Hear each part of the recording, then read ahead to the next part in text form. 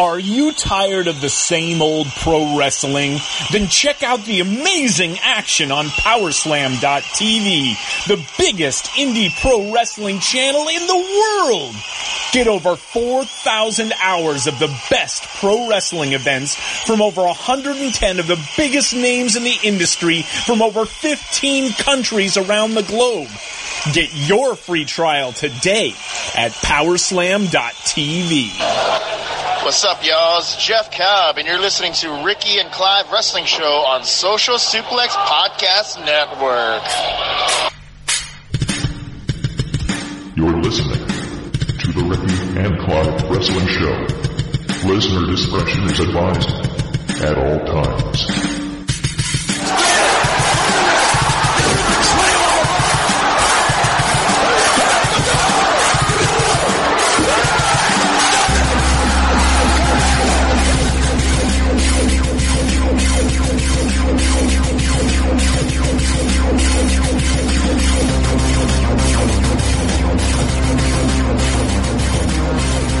Hello and thank you once again for downloading and listening to another episode of the Ricky and Clive Wrestling Show, part of the Social Suplex Podcast Network.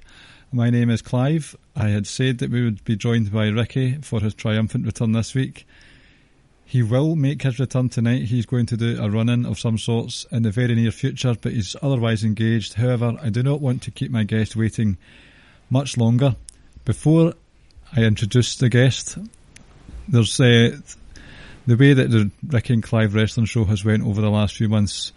There's been questions about where we stand in terms of our priorities and our preferences and our bias with a certain other company coming along and doing their stuff, planting the flags and stuff. So I thought it would be time for a new intro for the Ricky and Clive Wrestling Show going forward, just to show where we stand.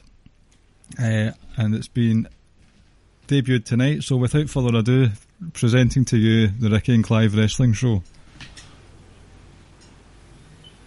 Oh, I ruined it. Hold on. Where is it? It's disappeared, everyone. The magic of podcasting. Oh no, it's gone. I'm not even going to edit this out. Please don't, because this is gold. By the way, in case you hadn't realised, Rance Morris from Chairshot Radio, welcome. Welcome. What's good, man? By the way, I'm not a guest no more, bro. Like, I got a room in the house now. You are the friend on the t-shirt. I like to think that, yes. Speaking of t-shirts, shout out to Kathy67, who during this week's Daniel Bryan promo was spotted in the crowd wearing a Ricky and Clive shirt. So good girl there. Thank you very much. I'm just trying to buy time because I've botched this big time, and it's going to have no effect whatsoever. That's okay. Look, it's because I'm an instrument of chaos. Like, this is hilarious to me. Oh, I'm glad you're laughing. Right, you ready? The brand new intro finally here. Oh my God! If you guys could see his face right now. Oh, I beg that you don't cut this. I beg. Like, let's get 15 minutes of this and see how loyal everybody is. By this time, Ricky will have arrived. Oh my goodness. Oh, now you know how I feel when I have my computer problems. This is just fun. So those of you listening, the people, whenever you don't get an edge, 9 times out of 10 is because my computer conked out on me. So there you go. Well, I'll blame my phone on this one, but it's ready. I think. Right, please work.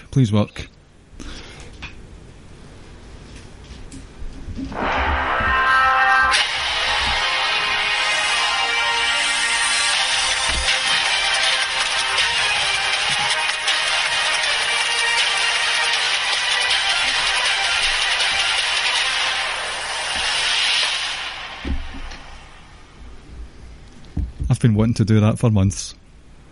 So that means you work for Ring of Honor, right?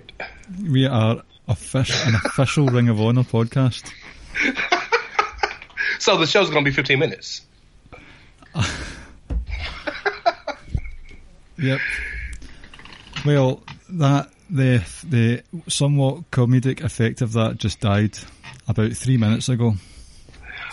Hey, that is the most epic opening of the Ricky and Clive, or until he shows up, the Rance and Clive wrestling show, I think we've ever heard. So, hey, there you go.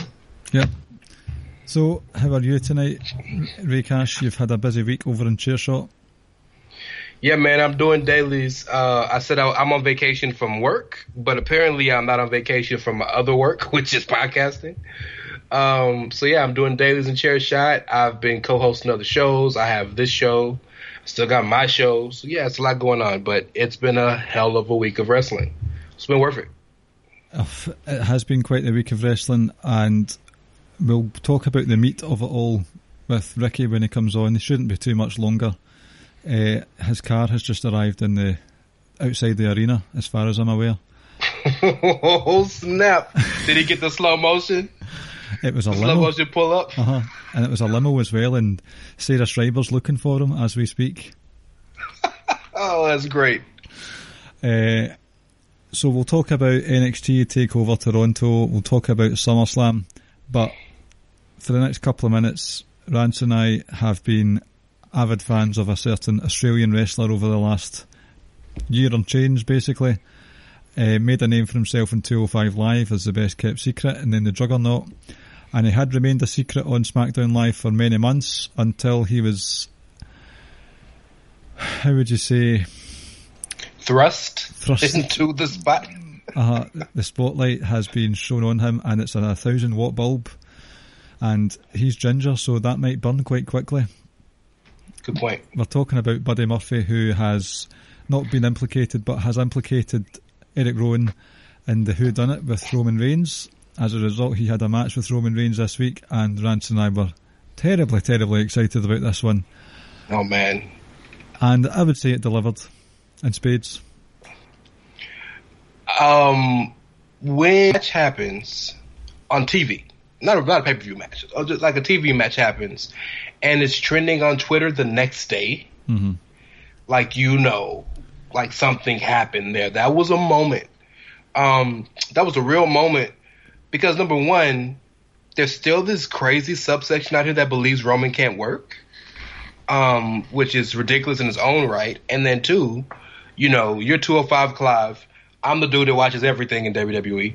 So I've been singing Murphy's praises since he was languishing in NXT. You've been singing them since he got called 205. So we've been on this bandwagon for a while now. But a lot of people don't even know who he is. So his first kind of entrance to a massive crowd after getting, the tar beat out of him by Roman Reigns backstage was this man out here working a 13-minute masterpiece. So yeah, I felt like a proud father watching that shit. He's older than me, but I felt like no, he's not, I'm older than him, but I still felt like a proud father. See, it felt special, might be a strong word, but it's not every day that Roman Reigns just wrestles a random.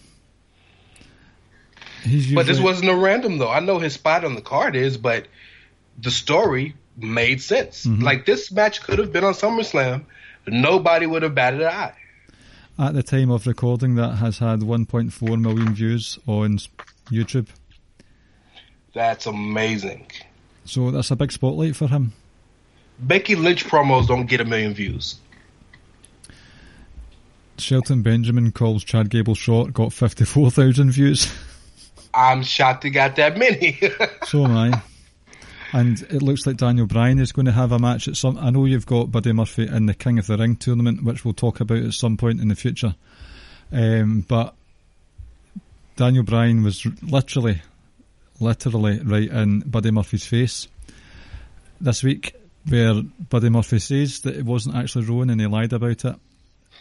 Do you have any ideas who you think it will be? And do you think it was actually Buddy Murphy? Well, okay, so I'm gonna remind you of a text conversation we had right after this happened. And just so for those of you who don't know, friends. Say that again. You cut out there, sorry. Yeah, I saw. I'm sorry. For those of you who don't know, we have a big text group between a bunch of our friends, but me and Brian text a lot often just between me and him. And I told him, dog, it's Buddy Murphy. And he was like, don't get me excited. Don't do that to me. Don't give me hope. Uh-huh. If it turns out that Buddy really did this, that, like, talk about the push of a lifetime. I know. Or it still could be Joe. Like, I'm hoping it's Rollins, but that won't be.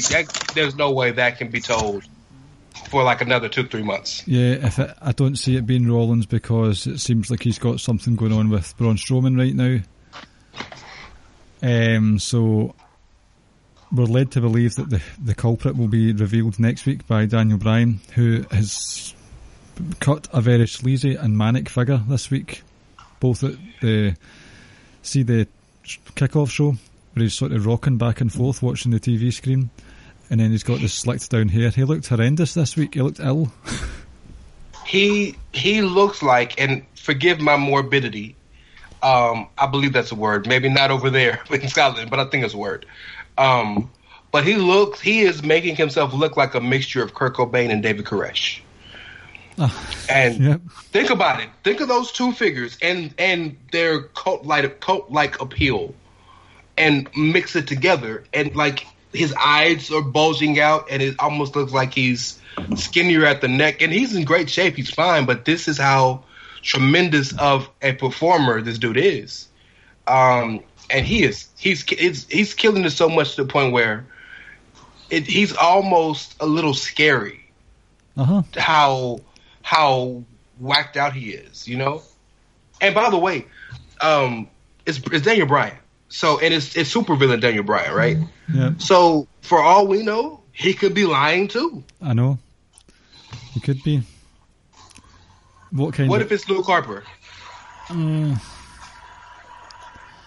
It's possible. It is possible.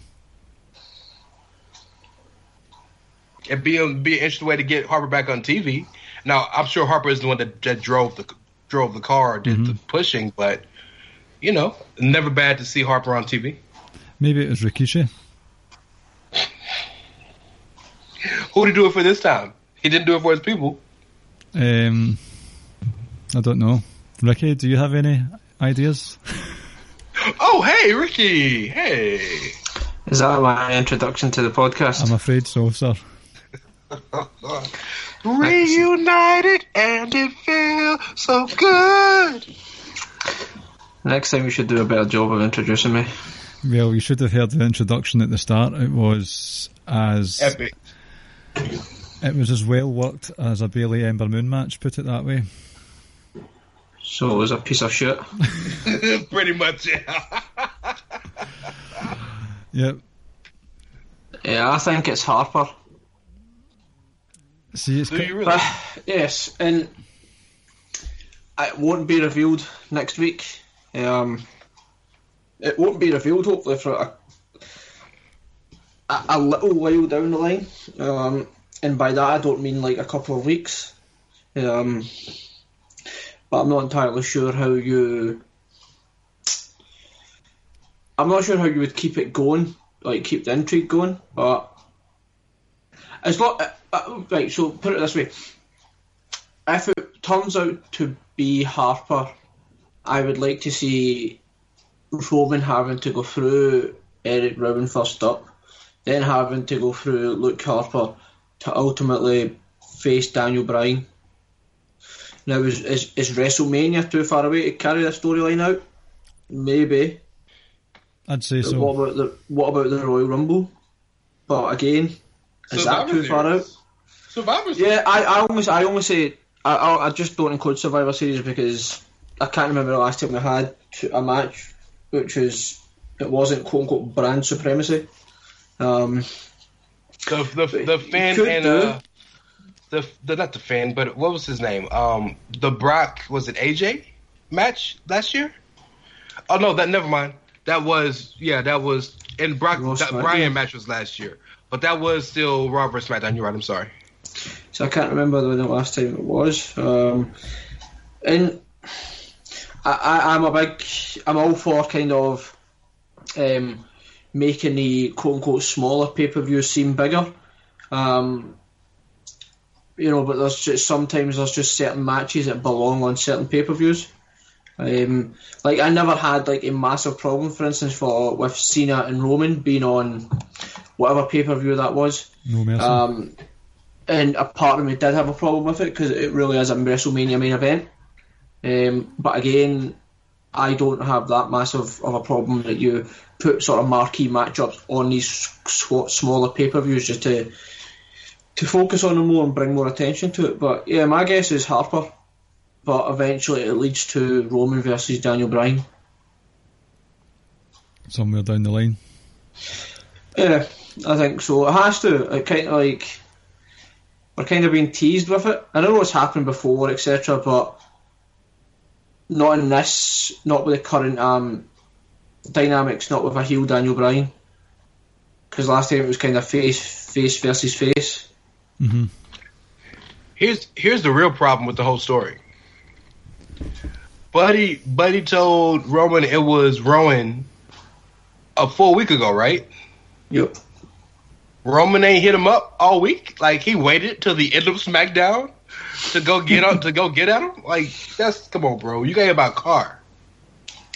The thing is, like, the good thing about it, or how you can flip it, or Roman can come back and say, "I don't believe," when Buddy says no, I lied. Because Daniel Bryan's backstage promo, for anyone that didn't see it, basically, I can't remember who done the interview, but he was like, if I get in your face and I start threatening you, you're going to tell me what I want to hear just because of fear. And that's exactly what Daniel Bryan done to Buddy Murphy. He got in his face, threatened him, and ultimately had Buddy Murphy admit that, no, okay, fine, I agree with you, I was lying, kind of thing. So I hear you. But what I'm saying is, that happened last Tuesday when Buddy said it was Rowan. If I'm Roman, I'm flying to Aberdeen or Phoenix or wherever the hell they live. Bro, what's up? Like, well, you know what I'm saying? See, before the main event on SmackDown last night, Roman asked a random guy, where is Daniel Bryan's dressing room? And the guy pointed him in that direction. He headed in that direction. And then we had the main event match. Then Roman appeared in the dressing room. Is he a slow walker or something? Or is it a really big arena? I'm saying, bro. Like, it was a full week between... Maybe he wasn't in the locker room at that point and Roman left to go look for him again and then went back to the locker room. I think Roman went to get a beverage. Well, what kind? Tasty beverage. Well, he was still at work, so probably with water, but, you know... I would say he should have got an Iron Brew, Scotland's national drink. Speaking of that, is that what you're drinking, Clive? Yep. And so's Ricky. I thought so. We're no longer sponsored by Pepsi Max. We got Rob to try it, and Rob said he loved it, and we got Sir Sam from Laws of Pain. We told him, and he went out and found it and said it was absolutely wonderful. And I know he was in love with that stuff. And he probably got the full fat stuff. Mm-hmm. Don't let Rob lie to you. Rob tells you that he's from Virginia and lived in Georgia. Rob is Scottish because there's no way he knows all the Scottish stuff and he's not from there. There's no way. I know. What have you spoken about so far, sorry? Just Buddy Murphy, basically. You spoke about Buddy Murphy for 15 minutes? Damn right. Not long enough. Damn Ricky. right. Not long enough. No, we spoke about his match and the whodunit, so I know we're kind of working backwards. So we were singing the praises of Buddy Murphy's performance, and there was a theme for me with the Monday and Tuesday night offerings in that the matches that took place on Raw and SmackDown, personally, I preferred them to a large number of the matches on SummerSlam. It felt as if Andrade and Mysterio, Cedric and Drew McIntyre, which was shocked the living daylights out of me, and Buddy Murphy and Roman Reigns. It's as if these guys weren't on SummerSlam, so we're going to send a message to management that we should have been on. Well, Andrade and Mysterio can't have a bad match together. I know. So we know that. You know, I could sit and watch a 3-hour wrestling match between them two. But But yeah, I agree with Cedric and Drew was really surprising, really, really good. I haven't gotten round to watching Buddy Murphy and Roman. What? What? Yeah. So I've heard good things about it. I've saw little snippets of SmackDown.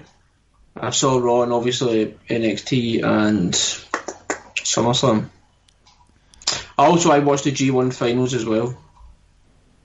By the way, I just did a show on that last night, so... Cheap plug. Yeah. Ha I also managed to praise myself or get Jeremy to praise me on Keeping It Strong style last night as well. I basically sent him a message saying I would like you to read this out on air, and it was basically just me being Christian and praising myself, putting myself over.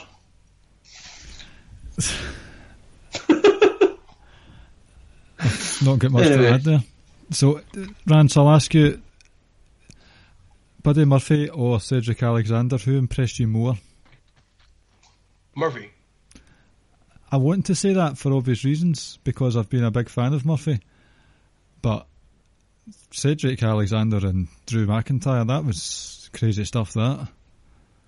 Well, let me tell you why Cedric didn't shock me. Cedric has been on TV, on Raw TV, a lot longer than Murphy. Cedric has been utilized in numerous ways. So the crowd knows him. The crowd knows he can wrestle. And this isn't his first time wrestling Drew McIntyre on TV. True. That's true. Right?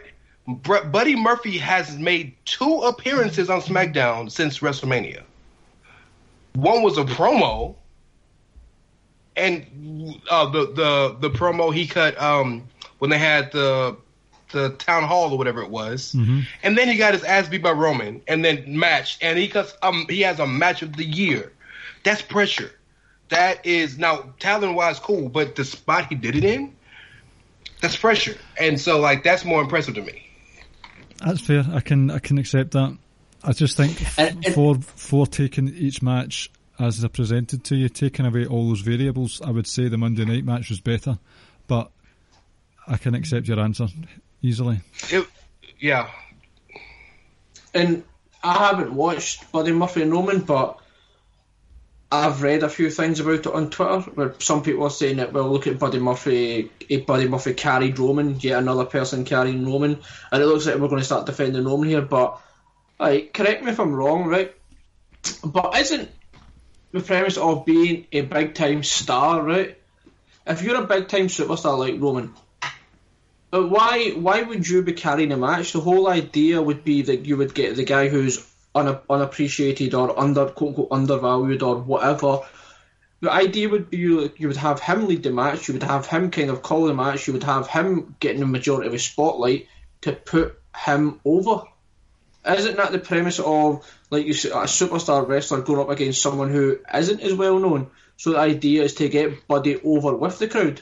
Because what benefit are we going to get that Roman dominates or Roman works from top? Well, you're looking at it from 2 different perspectives. So if you're talking about leading the match, that's the one person in the ring. Very rarely do you have 2 amazingly talented performers who just call it. Yep. Oftentimes, one person leads. And so, because a lot of people don't respect Roman's in-ring ability, people thought, well, the match was good, so he couldn't have led it. And that's bullshit. The second part of what you just said is that, from a superstar perspective, Roman is one of the most intriguing top guys from this perspective. He's never, ever been afraid to give back. Austin would not lose a match on Raw. Like, he had to be, like, shot in the face. Right? You know, Hogan, if Hogan's still going to kick out at 2 right now if you pinned him if he was asleep. Like, you know what I'm saying? Like, a lot of the historical top stars refused to job.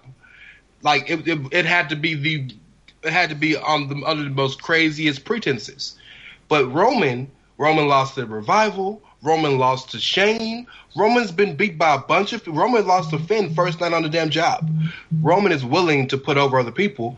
And more than just losing, Roman always, and no matter what match he's in, whether it's against the last guy on the roster or the top guy on the roster, always makes the other guy look good. He's not afraid to give spotlight.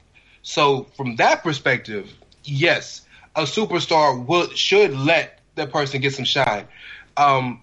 Think about the old Rock Hurricane matches.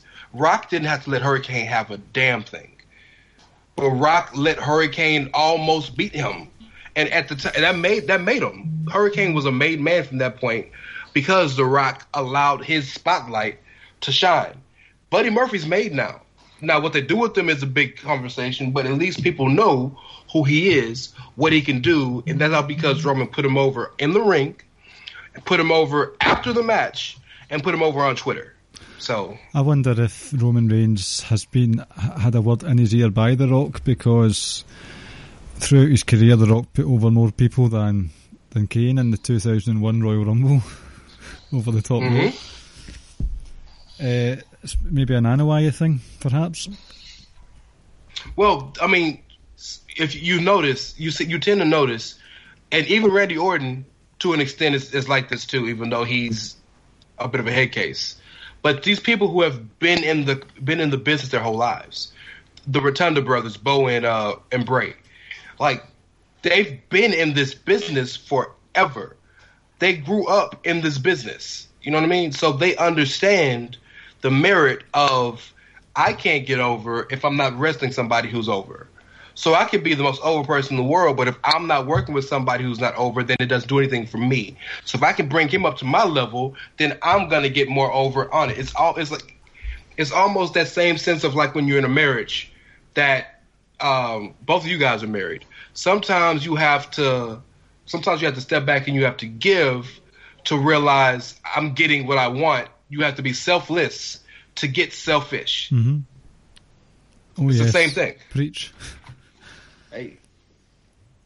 We have spent quite a lot talking about Buddy Murphy, and it wasn't intentional, but last thing about this was one of my highlights of the whole weekend was when Rowan attacked Murphy at the kickoff show. Someone in the crowd said, "Snitches get stitches." They're doing that on Twitter every time something happens. They call him a snitch now. That's the new nickname. Snitch Murphy. Right, so now that all three of us are together, as we've went a bit backwards waiting for your triumphant return, Ricky, we'll talk some TakeOver in SummerSlam then. Yep. So, as you both know, I was mild distracted, to say the least, with both these shows. Some family emergencies in the form of broken legs and industrial strength tonsillitis here and there with people. I was otherwise engaged mentally. So I didn't really... It would be unfair of me to set my opinion in stone with regards to both of these nights, so I'll leave quite a lot of it to you. However, if I do have something I want to say, I will chip in. So, Ricky, you were a big fan of TakeOver this month, weren't you? Give us your thoughts. First and foremost, TakeOver never fails to deliver. Favourite match was Candice and Io Shirai. Oh, it was a fucking really, really good match.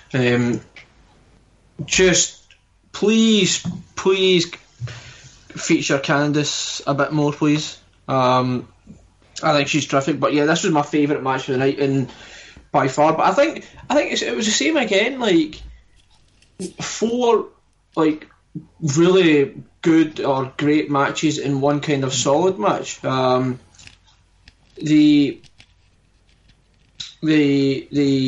triple threat match I quite enjoyed. The tag match I felt was good as well. Really good. I enjoyed the last sort of 5-10 minutes of that. I think with Bobby Fish being out for so long, I think people have kind of forgotten that we saw Kyle O'Reilly and Roddy Strong, and they were great together. And I think everyone kind of forgot just how great Kyle O'Reilly and Bobby Fish were together. Really enjoyed that match. Like I said, Io Shirai and Candice. Shayna and Mia Yim. For me, the great thing about this match was Shayna done it on her own. Yep. For a period, not just for a period, for quite a long time, for several matches, she was kind of getting help from her two henchwomen, and this time she'd done it on her own. We're going back to Shayna from like a year or so ago, where she was just mowing down everybody and doing it on her own. The main event, we kind of, again, in the space of about the ending of the first fall, just kind of sums up Johnny Gargano's state of mind at the moment. Like, why would you hit him with a steel chair, you give him the first fall, and then you proceed to take it into the crowd? Like, shouldn't you beat the living shit out of him with the chair? He gets the first fall, then you just pin him immediately. Like, so what? It could have backfired on him. I would say I did enjoy that match. I did. Similar to the first match. Sorry, the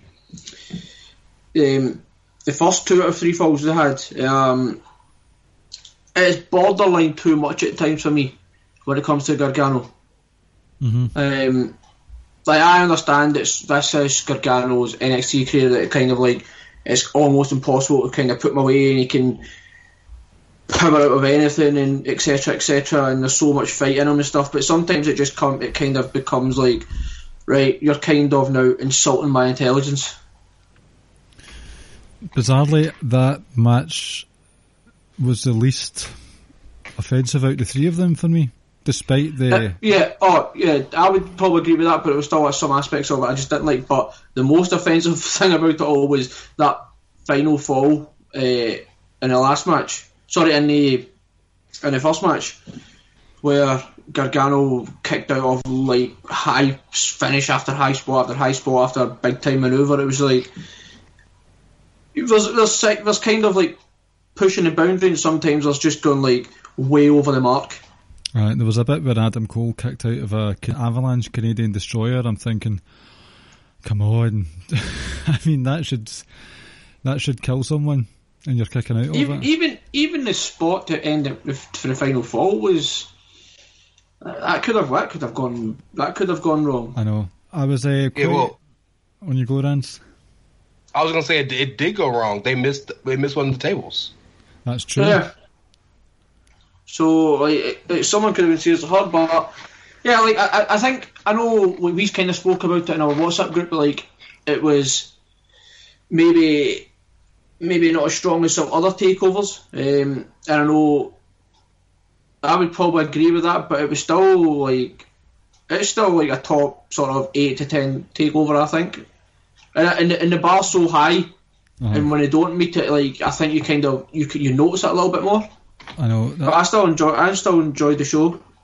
That's what happens. You have so many outstanding takeovers in a row that there's bound to be one law of averages that doesn't deliver as much as the previous ones, and I think this was what happened at the weekend. It was nothing truly stand out for me. I enjoyed most of them. What I liked about the tag team match, apart from Kyle O'Reilly saying on Twitter it was the worst screw job since Montreal '97, was that Montez Ford he's the big star out of Street Profits, but Angelo Dawkins has played pivotal role in both winning the tag titles and retaining them, and it's good to see that there is an equality between the two when it comes to how much they're valued. So they surprised me in a good way this Saturday. The Candice LeRae Io Shirai match, I didn't notice much from Candice LeRae to impress me, but I did notice a lot from Io Shirai that impressed me. I thought she was fantastic. The other women's match was my favourite of the night. This was met by a weird crowd reaction, but I don't know if it was speaker problems or the acoustics of the arena, but there were lots of moments of that show where the crowd just sounded dead to me, and I think that might be playing into why I wasn't as invested. I mean, it sounded like Lafayette at some points with how just indifferent it sounded. Did anyone else get that? To be fair, that could have been like issues with the connection or some sort of problem with the network. Oh, don't start me on that bloody network. That update that's dreadful. awful. Works great for me. Ah, well done. That's because you're a Fed Defence Squad all the way, and you're getting the perks of a really good network. Well, I'm Fed Defense Squad. I am an honorary McMahon, and I'm a Yank. So, yeah. I think, like, for me, it's not so much the actual connection to it, but just, like, being able to, like, every single time I would go in to watch it, it would just start at random times, and whenever I try to put it back to the beginning, it was something that skipped to another match. It's just, not a fan of it. No. Back to the Mia Yim match. Although this wasn't as received as well as others, Mia Yim continues to impress me in a really big way. I thought the story they told in that match was really clever. That Mia Yim had an answer for almost everything that Shayna Baszler gave her way. She was on top for quite a lot of the match and was not phased. And it just, I think there's a wise head on those young shoulders, and I think they've got a really good wrestler, a good performing, like a sort of storyteller for the future. Did you see Matt Riddle in Mia Yim's entourage? Oh, was that Riddle? I don't know if it's been confirmed, but it looks like him. At the very end, he was the one down on his knee. Right. I'm almost certain it was him. I don't know, man, because Matt Riddle has no rhythm, and they were on rhythm, so I don't know. What were your thoughts on the takeover, Rance? I love the match between Cesaro and Aleister Black. That really did a lot for me. I love the kick that I'm playing. So I am probably the NXT mark of the three of us. The show was really good. I enjoyed it, but you guys kind of alluded to the fact that it felt off based on the blistering pace that they set. So that doesn't mean that it was bad. It just means when you have a 10 and a 10 and a 10 and a 10 and a 10, and you get an 8.5, the 8.5 looks bad. When really the 8.5 is better than everything else. It's just not a 10. It's interesting to hear you talk about the Mia Yim Shayna Baszler match, and y'all know I'm Mrs. Yim. I am Mia's wife. Y'all know that. Mia, that's my girl. I love her, but she didn't step up to me.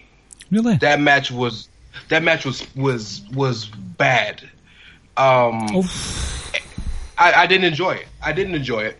And so one of the reasons was, and again, everything you said everything right. It's just I feel the opposite. Because you said you loved the story they told, that Mia had a response to everything, right? That was a very well and cleverly told story in that. But the problem was, it made Mia look like the heel and Shayna look like the babyface. Mia jumped all her friends. Shayna came out by herself. Mia came out, and every time Shayna put her in the hold, she poked her eye. She grabbed her hair. She stomped on her foot. And now, mind you, the story was that I have a counter to everything you're doing. You've never had to fight under my pretenses. So I got that. It made her look bad to me because it didn't make her look clever. It made her look like a cheater. And then they just didn't have the chemistry I expected them to have. And maybe it's because I went in with heavy expectations, knowing Mia and Shayna, and feeling as strongly as I do about both of them, and knowing that they live together. So they probably had all the time in the world to talk about this and work it out. It just didn't hit for me, which is okay. It happens. And I think another thing that hurt it, which may be the real reason that every takeover has one women's match and not two, Candice and Io blew them out the water. Nobody could match what Candice and Io did that night. That was the best match of the night. They blew them out the water.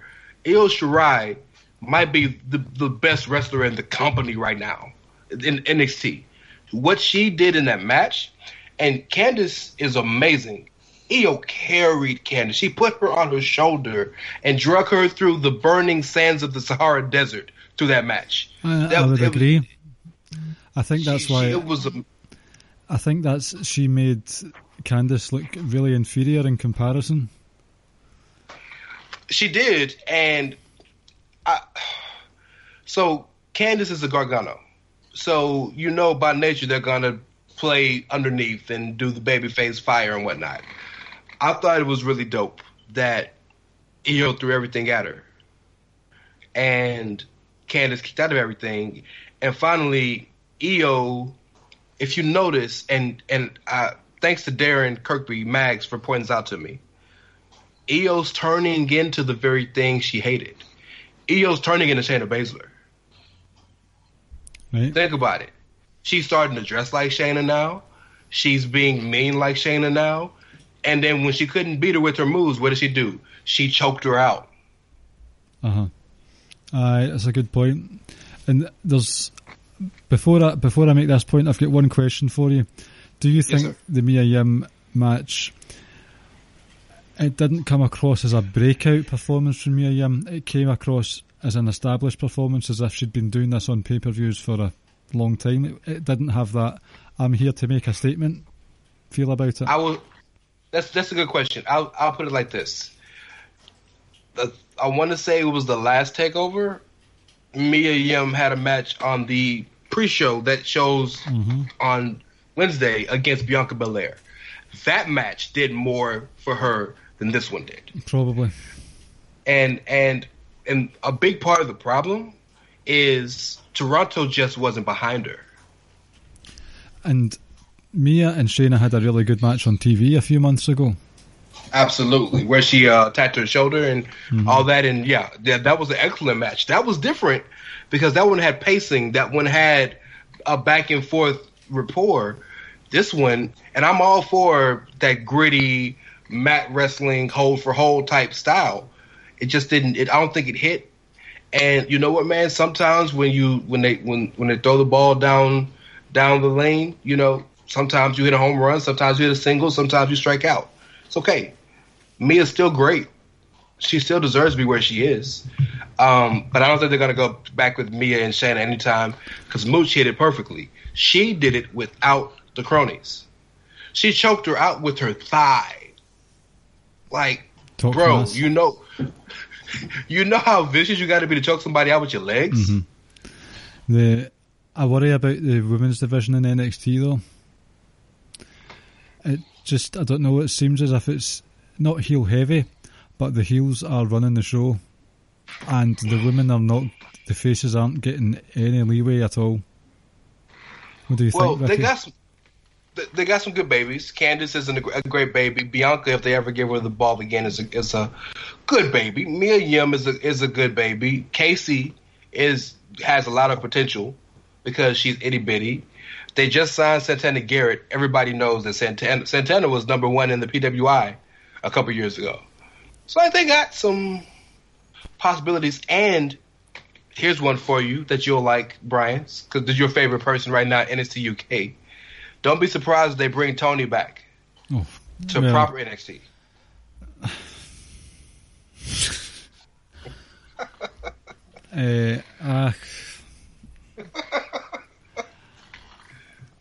I think we could handle that loss. Yes. Will you sacrifice for the good of NXT? If it means Kaylee Ray ends up the women's champion, most deaf. Well, look who we've got. We've got Kaylee Ray, we've got Viper, we've got Rhea Ripley, Jazzy, who else? There's a couple of other ones as well. Jazzy, Jenny. Yeah, so there's a few there. I think we can handle that loss. Millie McKenzie. Millie, Lozaya. Do you know, I've seen her improve week by week. By the way, I think Kaylee Ray's winning at TakeOver. Thank you. Good answer. For the record. It just feels right. Did you see, I kind of had it spoiled, well, it's not really spoiled, but anyway, who the Joe Coffey match as well at TakeOver? No, I don't know yet. Right, okay, I'll not say anything. Is it who we think it is? Clive, you can take your headphones off if you want, and I can tell Rance. Well, no, we'll talk about it to the show. Yep. I don't want to spoil it for Brian, but That's Brian, right. we already have an idea of what we think it's going to be. Considering how it ended last week, I have an idea. Yep. Oh, you dancer, I'm so happy about that. That's made my day. I wish I got tickets for it now. Mm-hmm. A Armageddon Hell in a Cell match. Joe Coffey, Dave Mastiff, Keith Lee, Dijakovic, Damian Priest, and somebody got to be the chicken shit. So put Cocaine Kona Reeves in. Make the money. Joe Coffey goes over. Obviously. Well, I mean, because he's Gallus. He's more Gallus than everybody else. Exactly. Shall we move on to SummerSlam? Yep. One more thing. Mm-hmm. Although I was a bit disappointed in the match because I hyped it up far too much myself, Velveteen Dream has quietly turned into quite a good run with the North American title.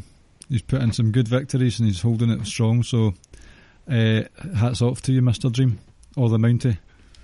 But by the way, I'm glad you mentioned that match. I know I'm never negative about NXT, and I know I'm sounding negative, but I expected so much more from that match with those three, especially with Roddy and Pete Dunne. So did I. Is it just me? No, I wanted more, but I hyped it up far too much for myself. I still enjoyed the match. I think I'm kind of in between it. I think it was still a really, really good match. Maybe not to the level I was expecting and hoping. But that's not to say it wasn't a good match. Mm-hmm. It was good. Like, no match was if I'm rating from 1 to 10, if I'm playing Uncle Dave today, and I'm rating 1 through 10, like, no match was worse than a 6.5, 7. It's just I'm used to seeing 10, 10, 9, 10, 10, 9, 9.5, 10. Mm-hmm. You know what I mean? Yeah, I'd probably go say like 4, 4.25, 4.5. Maybe a 4, and then maybe another 4.25, and then me, and Shayna Baszler being like a solid 3. Out of 5, I'm guessing. Out of 5. Okay. Right. Because the scale doesn't go any higher than 5s. Well, shout out to Caleb for that. Did you not see the tweet that Dave put out the other day? He said that 5 stars in Japan is equivalent to 3.5 stars in America. In WWE, so there is a conversion rate for star ratings now. I don't even know what that means. It's just honestly, he's not well. Oh boy! I think he's got that. I don't get it either, bro. Peri-Saturn disease. You're welcome. Brian Alvarez is moppy. So who's Raven? Who's gonna put him in the wood chipper? Brad Shepherd. Maybe because I'm tired, but that kind of makes sense to me. Yep. It's a good analogy. Instead of shouting, you're no, I mean, welcome. like the 5 stars in New Japan is a 3.5 star in WWE. That's just because you're a New Japan mark now.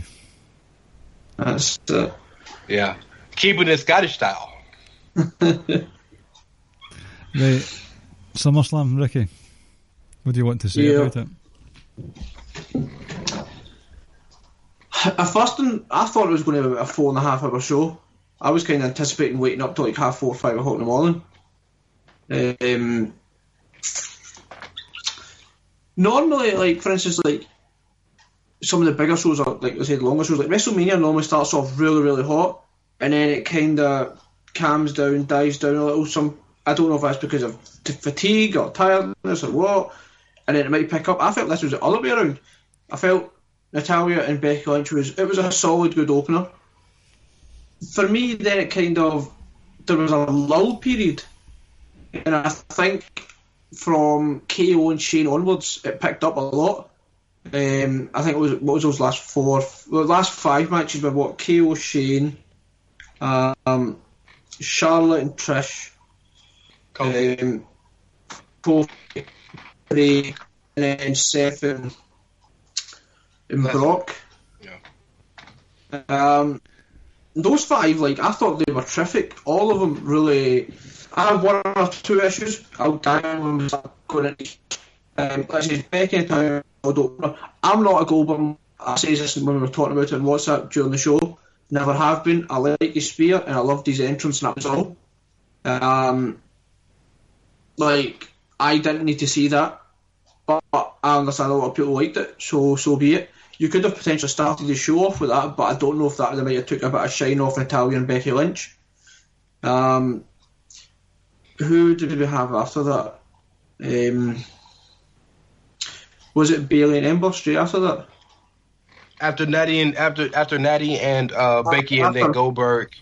After Goldberg and Ziggler, I think it was Bayley and Ember. Yeah, I want to say. I fell asleep at that point, and that's not me just trying to joke and say the match was bad. I was genuine. I was struggling to stay awake at this point. Just watched that. I probably didn't need it, to be honest. I wasn't a fan of it. It was very disappointing. Well, and like I say, it's because those two are every bit as good as any other female wrestler they've got. I think Ember's maybe got the prettiest finisher in the company. I think it was just stunning to look at. And then I thoroughly enjoyed KO Shane. I really, really enjoyed it, actually. I thought that was a pretty fun match. And then after that, they just matches I felt were really, really good. Charlotte and Trish I thought that was tremendous. Mm-hmm. I really did. I was very surprised if all was win. The way the Fiend, Bray, just pretty much dismantled Finn, other than one or two little attacks Finn had, was perfect. We can touch on his entrance later on, but yeah, it kind of started a little slow, and then it picked up quite considerably for me, and overall, yeah, I enjoyed it. But a couple of matches I won't go back and watch, but then I would say the last sort of 5 matches really ticked all the boxes for me. What about you, Rance? Well, I do want to talk. So I'll kind of go to the card in a quick summation, but I do want to talk to one point Moosh made about Bayley and Ember. But I think one thing I like about SummerSlam in general, and especially now that they've kind of revamped it a bit, I really love the pacing they make. They put matches on in spots that are weird and different. Like, who would have expected Goldberg to come out second? Like, that was a shock to me. Mm-hmm. So I really enjoy stuff like that because it makes the card feel fresh and new and different. So the pacing of the card, the booking of the card in from match order, I think was impeccable.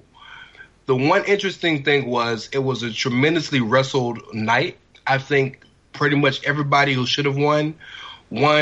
I think everything turned out the way that you probably hoped or wanted it to or expected, but it didn't feel big. The show didn't feel like a SummerSlam. It felt like a pay-per-view, but it didn't feel like a SummerSlam. There's no diss to anybody. It happens. But I'd much rather the show not feel like a SummerSlam and be really good than it feel like a SummerSlam and we end up disappointed. So I was cool with it. Seth and Brock was great, but Seth and Brock was great before in WrestleMania. So it's hilarious to me. People are saying, well, this reinvigorated my fandom. Did you not watch WrestleMania? It's the first damn match of the show.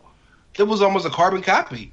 Now Brock is out here working overtime to put Seth over. Give that man his props. Give him his flowers. Kofi and Randy, I would have liked to see it come to an actual fall, but I like that we have more to that. And you know Randy's vicious. You saw what he did to Steph when she was handcuffed. So him going after Kofi's wife and kids is really interesting to me. Charlotte and Trish basically showed every woman on that roster how to wrestle a big marquee match, especially when you've been gone for years. That was impeccable. And Charlotte had to slow down to keep up for Trish to keep up with her, but it was still really good. You can tell Trish still has the instinct. She might not have her body might not be the same, but she still has the instincts.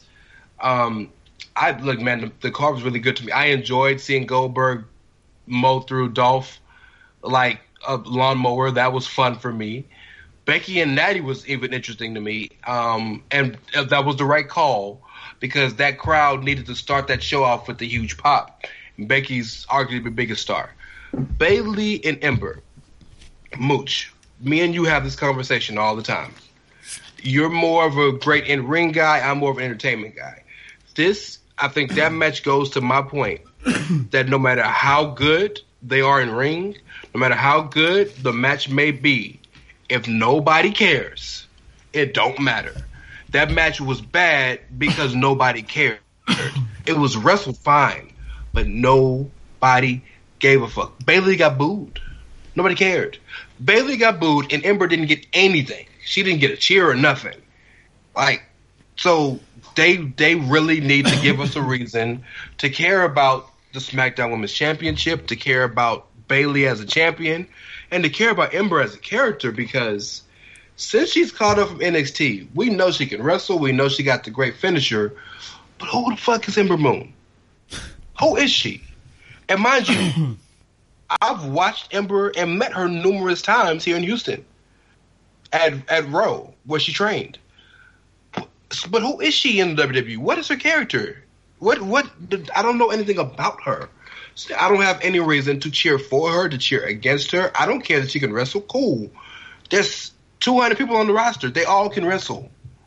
What can she give me? What is it about her? At least with Bayley, Bayley's a terrible talker. Right now, Bayley might be a little bit stale, but at the end of the day, you know Bayley gonna hug you and get those little girls involved. She has a redeeming quality. What does Ember have besides a bomb-ass finisher? So, to touch on the kind of the differences where, like you say, you're more entertainment or character, and I give me great in-ring work. I know when you say people don't care, because a lot of people just genuinely don't care about any of them, especially Bayley.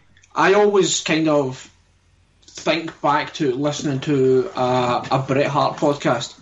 I don't know if he'd done it with Jericho. I want to say he'd done it with Austin, and it was kind of along the lines. He was like, one of the greatest matches I ever had was against the man we're not allowed to talk about, Benoit. And he said at the start of the match, you could literally see kind of like people sitting on their hands, and then he was like, by the end of it, like people were like at the edge of their seat, and he was like, that's how I think a great match goes. Like, people may not be interested, but you suddenly you pique their interest, and then you keep it throughout the entire match. For me, there was no reason for them not to produce like a really great match. I don't understand. Maybe their styles just didn't work well together. I don't know. Maybe I don't know. I thought this title run would have like given Bayley like fresh impetus and kind of would have, I don't want to say redeem what's happened the last few years, but certainly a lot of people would have been like, right, well, now we've got a reason to kind of get behind and be invested in Bayley, but it never done it for me whatsoever. When we all knew, and I think we says it like when it was first announced the match, me and Clive says that the build is just going to be absolute shit. We know this. Neither of them can talk, neither of them can do it. But we accepted it was a terrible build. And I say it every time, I don't care, as long as the build is terrible, I can accept it as long as the match delivers it, and in this case it really didn't for me. I think, Rance, you hit the nail on the head. I know I've said it once more that I was a bit distracted, so it wasn't at the forefront of my attention, but this didn't feel like a Big Four pay-per-view for me. At Bazd86, I'll steal some words from him, it wasn't a Big Four pay-per-view. Rance was saying it wasn't exactly off, it was just there for me. Expect more. There were two matches that stood out. One of them was Becky and Natalya. I loved that match. I thought that was excellent. Like, really, that got me in the mood straight away. The rest of it didn't do much for me. Personally, I thought the Charlotte Trish match was hard to watch. I wasn't interested. You've made two statements tonight. It's made me kind of be like, just kind of taking it back a bit. It really is interesting that you thought Mia Yim and Shayna was great, but you thought Charlotte and Trish wasn't good, and the exact opposite. It's interesting. Charlotte and Trish was like the athletic Girl Scout helping the old woman across the road? I think that's a bit exaggerative, but yes, I see your point. Because, like I said, Charlotte did have to slow down. And it took me out of it because the pace was bad as a result. So I just thought that was an example of why I'm not a fan of having these old timers come back, because it hurts the quality. Do you know what I mean? So I just thought, get this over and done with. Oh, what else? I can't even think. That's how. And I was disappointed in how the AJ Ricochet match went. Not as much as others. I thought it was a story that was told, and Ricochet showed some excellent feats of athleticism, even with a peg leg. And they're going for the story just now where AJ, he's not interested in having a great match anymore. He's just got his stable guys to help him. There's been a few instances over the years where we've not had a good AJ match, or as good an AJ match as we would have wanted. Who's the common denominator in those matches? The Club? No. Ricochet? No, AJ. I'm talking... Okay. I thought you were about to shit on Gallows Dennison, my bad. No. It's just, so I wonder if it is AJ, like, he's dropping down a gear because of his age. He's not able to be as flamboyant a wrestler as he once was. But then, I think he's running into that Shinsuke issue. That he gave too much too early. But his match with Seth Rollins was really good a couple of months ago. So I mean, even his first few matches with Ricochet were good, though. I still enjoyed this one. I'd just rather we would have had a band on there. I think the match on Sunday was more so of the kind of story and the direction it wanted to go in the match, as opposed to it showing signs of AJ really slowing down. Yeah, yes, of course there's a difference between AJ now than there was 2 or 3 years ago, but that's natural. But a lot of AJ's offense was targeting the body parts of Ricochet, like his legs, to prevent the high flying manoeuvre. So he was never going to have the kind of moves he was going to produce he wanted him to, because that's the direction it went into. But I do agree, I do think AJ isn't quite the force he was, but he's probably still better than 90% of the guys out there. I know, and then I think that's how great he actually was. The counter from even when he does have diminished skills, that he's still better than a hell of a lot of people. Countering a Phoenix Splash into a Styles Clash was quite special, I have to say. So the rest of the card didn't stand out for me. And then we have the main event. Can you see before you want the main event, can I ask you a question, right? Mm-hmm.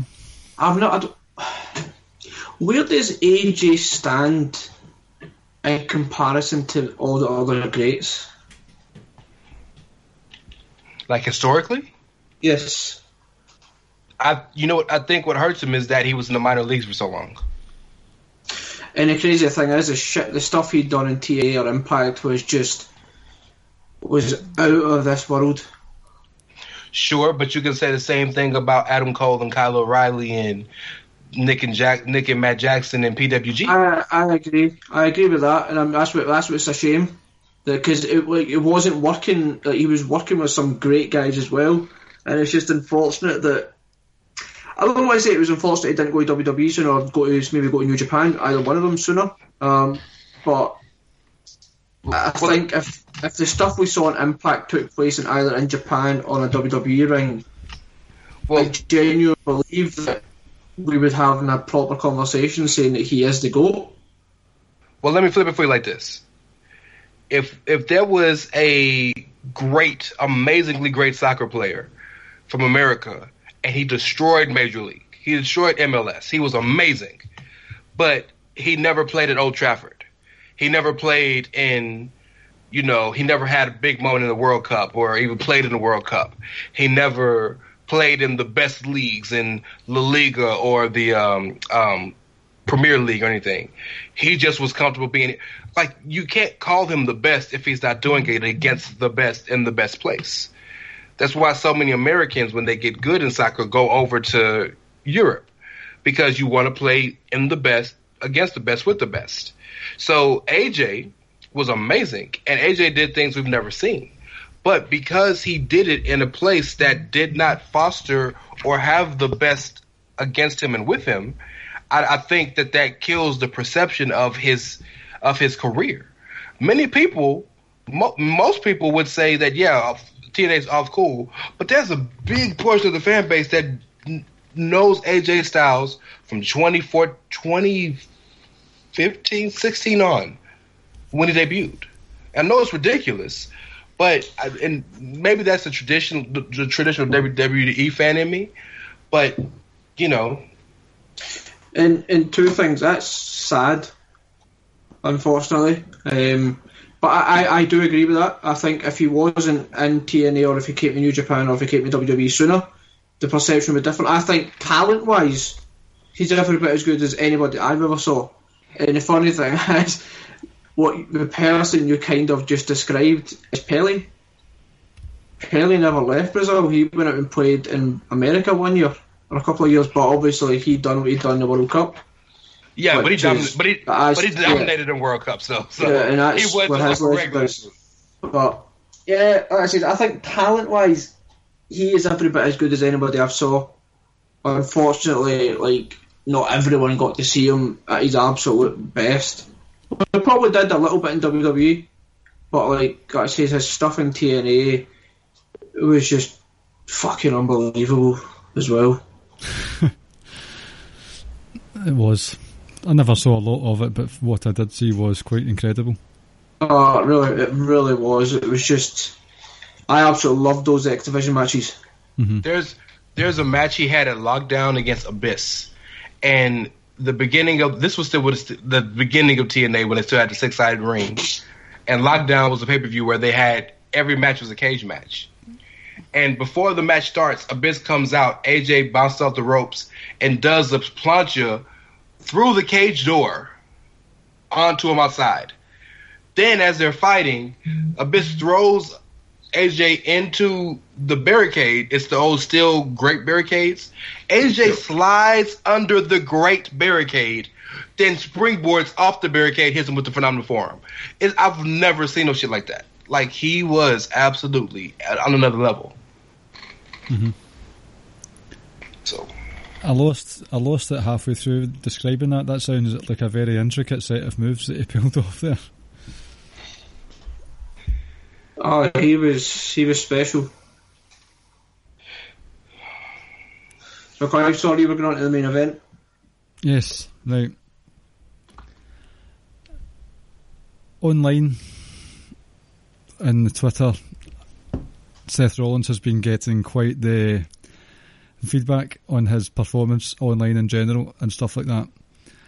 In the ring or on screen, Brock Lesnar, although despite his elevated spot in the card, Seth Rollins probably felt as if he'd hit rock bottom as far as how destroyed he was at the hands of Brock Lesnar 2-3 weeks in a row.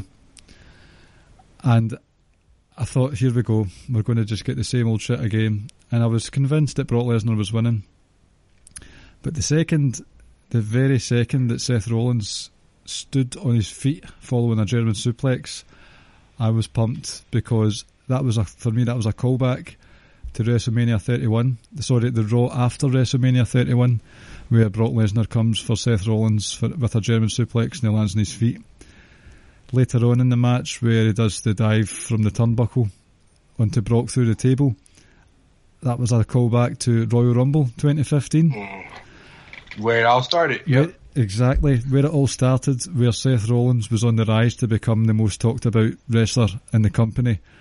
And at WrestleMania, where he was the next superstar, lowercase s superstar, not only Lorcan superstar. His Seth Rollins' stock was not higher than it was those first few months, and it was as if his character had to dig deep into what made him who he was in the first place, and as if he thought, right, he said it, although it was a terrible, dreadful promo last week, he said, I've got nothing left, this is all I've got, and he had to channel when he was at his best to get rid of Brock. And that was like total kayfabe for me, storyline stuff, and I really, really loved this match. It's one of the best matches I've seen from both guys in a long, long time. Why did you think the promo was bad? I'm curious. It was just That's what it sounded like. Yeah, fair enough. Great analysis, by the way. It's just that's what it felt like. It was as if, because when this programme started again, I thought, right, we're maybe going to see Seth Rollins counter the German suplex, and he never did it, but he did it finally. I thought, here we go. This is going back. This is what this long-term booking thing's all about that I've been poking fun at for the last few weeks. They tapped into it, and it's been 4 years that Seth Rollins has finally managed to get rid of the spectre of Brock Lesnar. For now, but that was just one of those character arcs that I really appreciated, and it was quite the satisfying win for me, I must admit. And it was right. It was the right move. It was the right time. Brock loses no steam. Seth probably needed the rub because Seth is great, but I think we've all accepted that Seth is a top guy, but he needs, like a lot of top guys historically don't need anything. They stand alone, right? Even Becky to an extent stands alone. Seth needs something to keep him there. Mm-hmm. There's something missing in his character that if he's not in the perfect or the best or the most scripted situations, he gets lost. True. So he needed that Brock win because think about it, and this is how you know a wrestler had a great moment in match. They booed him coming out. Mm-hmm. And by the end of the night, he got standing ovation. I just find it funny that Public Enemy #1 for the last month or so ended up putting on, personally, the most exciting match out of the whole weekend, TakeOver included. And this guy's been getting shat on all over the place on Twitter, but that was a pretty cool moment. Well, man, forget Seth. Look, I know you guys are notoriously the show that did a whole show on Fuck Brock. Can we get this man his flowers? I would give him his flowers, but I won't throw shit. Hell no, fuck Brock.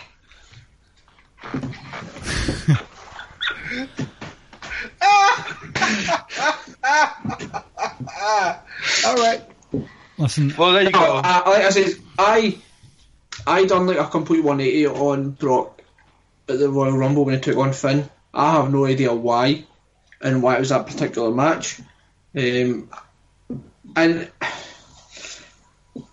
I don't hate or dislike Brock as much as I used to. I don't want him with the title. I never will. But let's say the annoyance or the anger or the hatred or whatever towards Brock in general isn't as strong as it once was. It is now. Let's say I kind of enjoy watching the guy. I will never publicly say I was wrong. Because I don't think we were. No. At the time when we spoke about, I think a lot of the things we addressed at the time were correct. And now, because he's featured a bit more, now he's appearing more on TV, he's having a few more matches. Like, I mean, he was going like 3-4 months at times without even appearing. I know. I genuinely think he has appeared in 2019 more than he has any other year that he's been back, and we're not even finished the year. So that's an argument I can't use as much anymore. The stuff with the Ghetto Blaster, Money in the Bank briefcase, that did humour me. He's played his part well, and see the bit where he lifted up the bandages and swung Seth about the place. That was barbaric. So, like I said, I'm not going to come out and publicly apologise for my stance on it, but I won't be as hard on it. I'll just leave that to you to decide how I feel about it. But that was I was sports entertained, out my nut, come the end of SummerSlam, put it that way. Well, the job was done. It was done. The job was done, yeah. Yeah, and the role's different. The one thing you got to give Brock credit for is whatever role he's asked to do, he plays it extremely well. And now that he is a giving beast, as Mr. Heyman would say, Hey man, job well done. Now let's go ahead and see this MMA fight between him and Bobby Lashley. Give it to me. Big Robert. I don't know about you guys. I've not got much else to add about SummerSlam. So if there's anything, I have a question for you both. Okay. Before we obviously move on to what took place on Raw, I'm sure you've got a few things to say about that. Right, so first thing, I wasn't a huge fan of the way Orton's Kofi ended. It was just basically a rehash of AJ's Joe. Mm-hmm. But I understand that you kind of want to keep the feud going. And how you can't really do that if Kofi wins clean. And the only way you might have done it is if, like, maybe if the ref took a bump and then Orton hits an RKO, but no one's there to count. But they generally only really do that kind of stuff for a babyface. Is Kofi's title reign, is he... I think we've addressed this. Is he too dominant? I'm seeing all sorts of crap on Twitter saying he's too dominant of a champion, and a lot of people are saying things along the lines like, "How can we take him? We can't really take him serious as a champion when you look at him because Orton was bigger and thicker than him, etc., etc." Are we still in the day and age where we expect women or men to look a certain way physically to accept him as a dominant champion? It's an argument I've not got any time for. I hate it because beanstalks can be chopped up. Chopped that down. was deep. That's a bar. You just spit a bar. The beanstalks can be chopped up. Oh man. Chopped up and chopped down. So we've seen it many times. David and Goliath stories in wrestling are still... I mean... Look at the Kalisto and Braun Strowman stuff. No. Cut it. I'll go one step further, right? And it's not even going to be about wrestling. It's an actual fucking combat sport. Manny Pacquiao started off as like a fucking bantamweight and mowed through 8 divisions, like beating the living hell out of guys that are bigger and thicker than him, quote unquote. Like, I know De La Hoya was weight drained, right? But Clive, this is going to mean nothing to you. But he literally obliterated Margarito. He went through Hatton, even though Hatton was like same height, but he was a little bit thicker than him. And then you go and look at Floyd Mayweather. Mayweather took on guys that are bigger than him. Corrales, Canelo, De La Hoya. You then go look at someone like... Fine, Roy Jones jumped up to heavyweight and even only took on John Ruiz, but he still jumped up to a heavyweight, a bigger, thicker guy than him. And then if you want to go into MMA, fucking Royce Gracie was just taking guys out that were like 10 times bigger than him.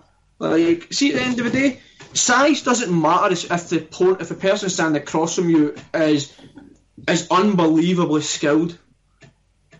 Well, if it can happen in a legit fucking combat sport, then it's going to happen in wrestling. I hate to throw some salt in your urn brew, but you're right. But to be fair, speaking of the boxing, the guys you mentioned, Pacquiao and Mayweather to be specific, like bantamweight to welterweight is like 20 pounds, like 30 pounds. So it's not a big difference. Manny by nature, and just to look at him, is small, he's not. He was amazingly small. And I think if you look at Mayweather and Corrales towered over him. Even I know Canelo was kind of green, but Canelo was bigger and thicker than him as well. Canelo's a thick dude though for his weight class. He's huge. Your point is absolutely right. But here's the answer. Here's the answer. Wrestling fans, right? Take away real sport, just under the guise of wrestling fans. Did any wrestling fan say Daniel Bryan wasn't a deserving champion? Don't think so. Did any wrestling fan say AJ Styles wasn't a deserving champion? Nope. Did any wrestling fan say Finn Balor wasn't a deserving champion? Yes, Carl. You just took the words right out of my mouth there. Okay, well, Carl doesn't matter because he doesn't listen to this show. So, but What do those three guys have in common? Pigmentation, perhaps? There it is. That's the problem. Just call a spade, bro. Or better yet, call a pancake. Is what it is, bro. I think even if you, like, I don't want to say you take the colour of skin and race out of it, because that was like a huge thing with Kofi going on to win the title, because it was alluded to time and time again. But Byron Saxton had that great line: guys like us need to work like twice as much to get like half as far. Yeah, that's right. So it was never outright came out and said that you don't deserve this because the colour of your skin, but it was always alluded to that you're not good enough because the colour of your skin.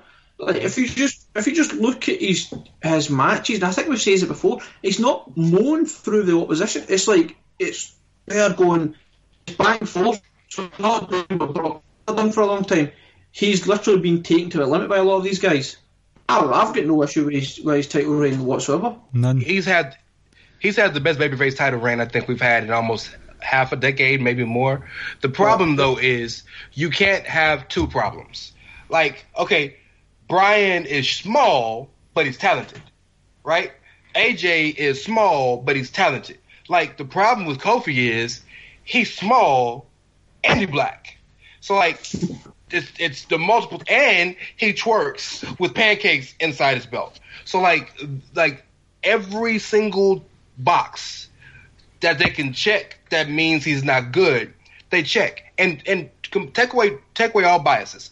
Allow yourself to really be free of any racial bias, any wrestling bias, anything. If you look at Kofi Kingston and look at Randy Orton, Randy looks like a champion. And so he just looks, completely look. Now, has nothing to do with merit, has nothing to do with talent, just looks. So people can always use those excuses. Well, Kofi got a bird chest. Well, Kofi don't look like this. Well, look, man, Kofi's had one of the best January 7-8 months runs we've ever seen. Yep, agreed. I think it's about it. I'm steadfast in my belief that he holds it till WrestleMania, or at least Royal Rumble. I think the Brock Lesnar's coming for him once Fox TV starts. See, I'm just not to believe that. Sorry, you cut out there. Really, I don't want him to go Brock and Roman again. I don't want them on the same show. I love how people are so terrified of this. And it's realistic, I understand. But, like, that is a real fear. Like, it's like IWC's phobia right now. Like, because, see what it is? I don't even think many of our matches have been, like, a disappointment. Like, what WrestleMania was it? Was it last year? Yeah, last year, was it? Was it last year? It was 31 and 34. Right, so 31 was the cash-in. The cash-in, Seth Rollins, yeah. 34, I think that's what's left a bit taste in a lot of people's mouth, because I think we were all kind of convinced in ourselves that Roman was going to win and go over, and then you're like, shit, and then they'd done it again at SummerSlam, they'd done it in Saudi Arabia and stuff, and it's like you said, if it was a couple of years further down the line, I think, alright, okay, we've not saw this in about 4 or 5 years, but it still feels really, really fresh. And besides, I want to see fucking Daniel Bryan versus Roman Reigns at WrestleMania. I'm down for that. That would be... Look, well, okay, I don't know where you're going next, Mr. Moderator, but may I journalism for a second? Go for it.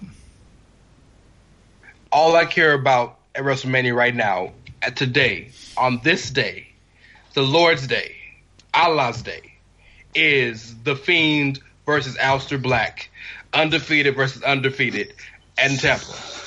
I need that in my veins. The journalism was to talk about The Fiend. We haven't talked about him yet. That was journalism. I'm waiting for The Fiend Mark himself to come in here. Yeah, you don't need to say it, Clive, because I know you love his entrance, the music. Not yet. What do you mean? the music did nothing for you? The music is fire. The head's lantern did a lot for me, but apart from that, nope, not yet. It's no Ascension. So go on YouTube and listen to it properly. Wait, stop. He said it's no Ascension. Boy, the bias is real in you, young Kinsella. So, yeah, that match went exactly how it should. Remember the podcast I said a few weeks ago, someone must die? I thank you, Finn Balor. For dying. His sacrifice for his sacrifice. Do you know, honestly, I wouldn't even let him get a single punch in either. But, yeah, that match went the way it should have went. You had to break him in. I'm going to keep calling him Bray instead of The Fiend. You have to break him in and just look utterly dominant. And the great thing about Finn was standing outside the ring and he was looking at the Fiend and he was like, what the fuck is this? Yes. It's going to lead to the Fiend versus a Demon, I'm sure. And see if the Fiend doesn't go over. They're not going to be happy. I remember I was texting Murray. I think this was like in the midst of the whole Firefly Funhouse promos, and so he still hadn't debuted.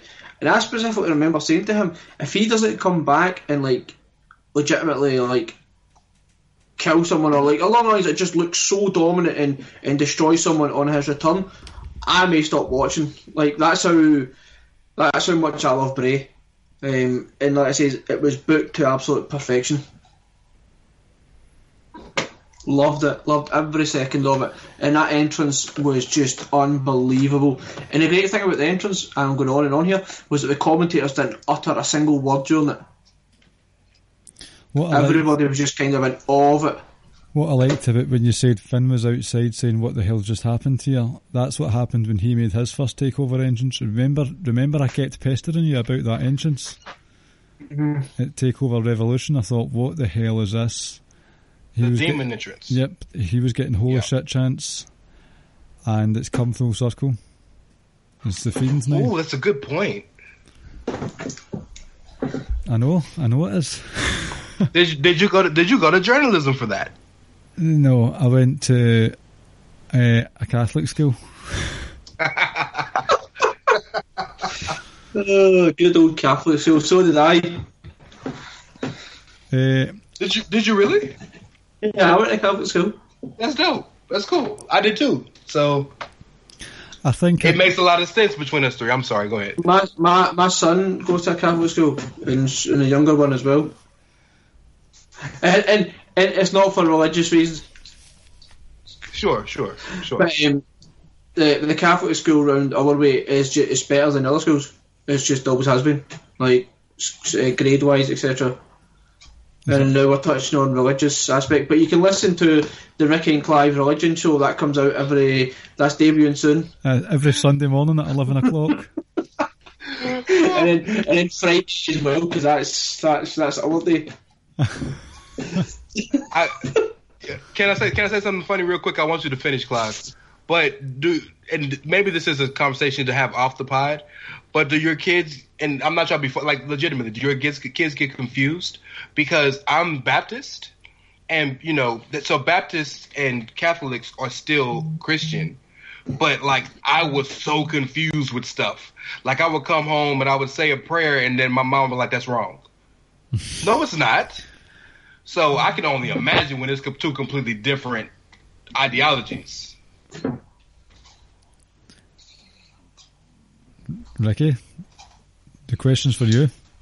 You want to talk about after the pod? We can. I don't want to. That might be too personal. I apologize for bringing it up, but because I remember, like, and we're going completely off wrestling here, but the first time he went to the church, the school actually asked me, "Do you mind if he goes?" And I was like, "No, he can go, but he'll just kind of sit at the back like I used to do, and he doesn't get involved in anything." And I explained to him, I was like, "Oh, that's like their version of a mosque." And he was like, "Okay, so what do I do?" I was like, "No, you just sit. That's all he does." But I do remember the first, like, after a couple of weeks of being in school, we were sitting at the dinner table. I think, Clive, I might have told you this. We were sat at the dinner table, and he started saying something, and I wasn't there, and my wife goes, "Come here, sing what you were just singing." And he was like, and I was like, "What did you sing?" He was like, "Oh, it's just our school song." He was saying the Hail Mary. That's excellent. That's excellent. and it stopped, and I was, because I must have had a look at my face, and I was like, "Oh no!" And he was like, "Is that bad? Should I not have done it?" I was like, "No, it's fine. Don't be daft. It's not bad. It's not bad. You don't." But I was like, when they say that, you say your prayer, and he was like, "Okay." And then that's it. So, but he, like I said, it was funny at the time, and he thought he was going to get into trouble. He was like, "No, you're bloody 4 years old. You're hardly going to get into trouble for that." That's so genuine, man. I love that. That's great. It's all you. I'm sorry for changing the subject. Please forgive me. I couldn't journalism back into wrestling after that one. Yeah, I don't think there's no segue. All I was going to say is maybe I'll have to have a listen properly to the Fiend's music, but it was all right. The whole entrance. Like I said, they've released it, so you'll be able to listen to it on YouTube. It's like I said, it's not the kind of music I love it, and I just thought that kind of music straight up your alley. Maybe it will be. And also shout out to I want to get his actual Twitter handle. The band? I can't find it. No, keep going, it's fine. I'll find it. Speaking of bands, Slipknot are like the most popular band in the world at the moment. They just released a new CD, yeah, so that's normally the biggest sound. They're possibly going to be number one in the UK with their album. Probably America too. Mm-hmm. Really? So yeah, it was. Here we go. I wanted to find the tweet. It was Daily News. I actually started laughing when I read this. He was like, "I wish WWE would hurry up and bring out the Bray Wyatt song so I could break my neck." Like implied it's going to be motioned. No, right? Yeah, that's. I don't think I've got anything else to say about SummerSlam. There's only really two other things I was wanting to bring up tonight. A return of a certain wrestler on Monday night. Rance.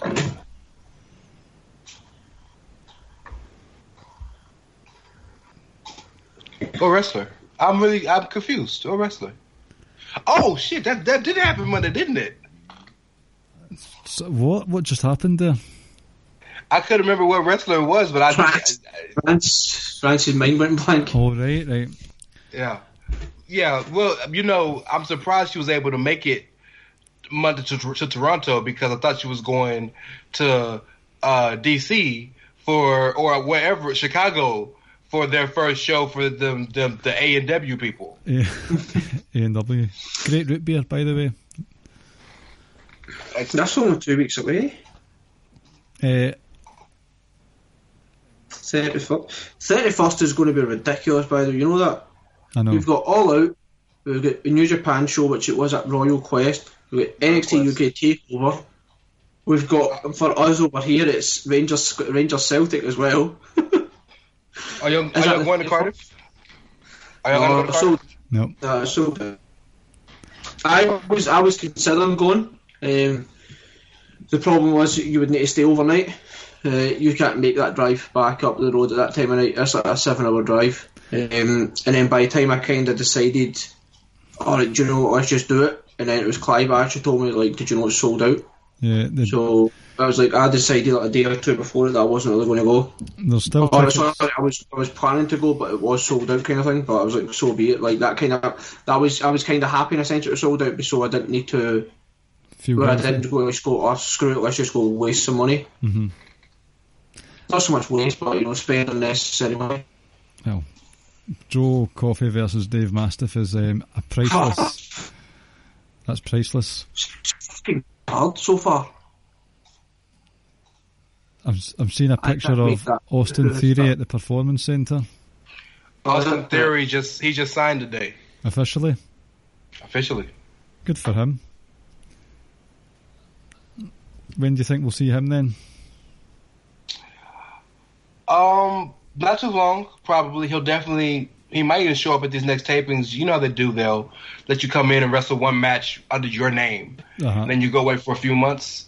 But he's got to finish up his dates in Evolve because he's still the Evolve and WWE champion. So he is. That's right. Excuse me. Yeah. Weren't we probably talking about like a woman taking off her wig and that being the big moment of the night? Well, first of all, Natalia was... The fourth wall was down with that part when she was saying it's been a year since her dad died and she had to collect herself and she was getting cheered. Then Sasha Banks' music hits and 2 minutes later they're saying thank you, Sasha. What sort of cold-heartedness is that? Well, Kath, we demand some answers from you. For me? Kathy. Kath. Yep. Oh. You must answer on behalf of your countrymen and women. Well, the coldest part was Natty started crying, talking about her dead dad and the dream that he came and talked to her. And the crowd started booing her.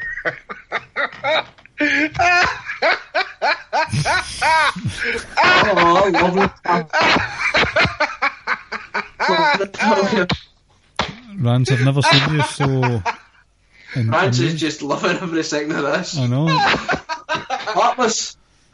So's she. Gosh. So I have a legit question. Did either of you pop when Sasha's music hit? No, because I knew it already. How did you know? Because I just saw notifications all over the place saying that Sasha's returned. Oh, you didn't see it live? I didn't see it live, so I didn't pop. I did pop because not when I did see it, but I popped when I saw the message as well, and the message is from one of the people on the show right now. What? And it wasn't Clive's message. Oh, was it the Invisible Man from GCW? Oh Lord! Did you see Cornette went off on that? Yes. And the cold part was, so Mance Warner is the guy that took the bump, and he was like, "Yo, Mance, I actually have respect for you. I guess I got to talk more shit about you now." It's crazy. But yes, I popped for Sasha only because it was a genuine shock. Mm-hmm. It's funny because we've said it for weeks on weeks, right? She's coming back. I was messaging Jeremy, aka the boss, and I says to him, was it on Saturday or Sunday? I was like, oh, by the way, Sasha's returning soon. But I think I've been saying that for a while though, where it eventually just had to come true. Just like my Kurt Angle prediction. Listen, I used to say week in, week out, Kurt Angle was about to return, and about 3 years later he did return. Oh, or like Clive, every week, World Championships are going to change hands on TV? Yes, yes. The IC title will change hands soon. That's fact. The what? The IC title. Who is IC champ right now? Oh, Shinsuke, yeah. Nakamura. Hopefully to Ali. Yep. But yeah, sorry, Sasha Banks. I like, it's good that she's back. Like, I don't think having her in the women's division doesn't make it stronger. I'm happy she's back. I will say this. I'm happy that the will she wants she is over. I'm happy that the pouting is over and that she's coming to work, because when she's in that ring, she's an amazingly compelling and interesting character and wrestler. And Becky needed somebody of that same ilk to play off of. And I think the best part is she's not Sasha who wants to hug people and have fun and, hey, I'm the best. No, like she's back to being heel. Like she's back to, like, she's about that business.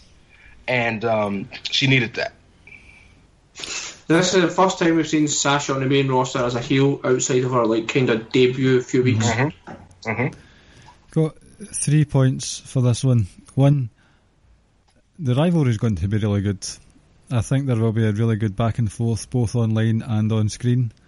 Two, I'll be really, really interested to see how fans take to Becky Lynch now that Sasha's back, because Becky Lynch has been flavour of the year, basically. That has been a year to the date, near enough, where fans have been on her side relentlessly and unrepentantly.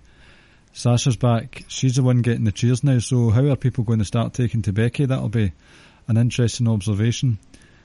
3, I'm fine with Sasha back. If she has been off because she feels she's been undervalued and she was wanting to make the return when on her terms, then I don't want to see one single botch. I don't want to see one single failed suicide dive. I don't want to see one single breaking of character during an emotional promo where she starts crying. She better bring her A game, because if she doesn't, then she's not getting any love from me. If she thinks she's that good, then show me that you're that good. Stop botching every other match. Clive has spoken. I'm telling you. You know she's gonna buy a suicide dive next match, right? I just want her to take the title from Becky now. She might well do. I'm kind of done with the Becky thing. I was like, we were never on the hype train, and like, don't get me wrong, like she's been over, and I even popped myself when she came down for the Royal Rumble and stuff. But fuck, she's been protected as hell for the last year. Like, she has literally overcome everything. Like, and I know, like, Paul was a whole underdog. I get it all. I get it. But whenever she faced adversity, she would just overcome it with, like, genuine ease. For fuck's sake, she was walking about, like, half a leg at the Royal Rumble and she still overcame Charlotte. The amount of times she overcame Charlotte, like, I'm kind of done with the whole Becky Lynch thing, and I'm hoping this next pay-per-view that Sasha does just take the title from her. Fantasy booking. Can I fantasy book for just 5 seconds? Yeah. Becky beats Sasha for this next run. Becky holds the title going into Mania. Ronda returns, gets her Mania match with Becky. They have their one-on-one at 36.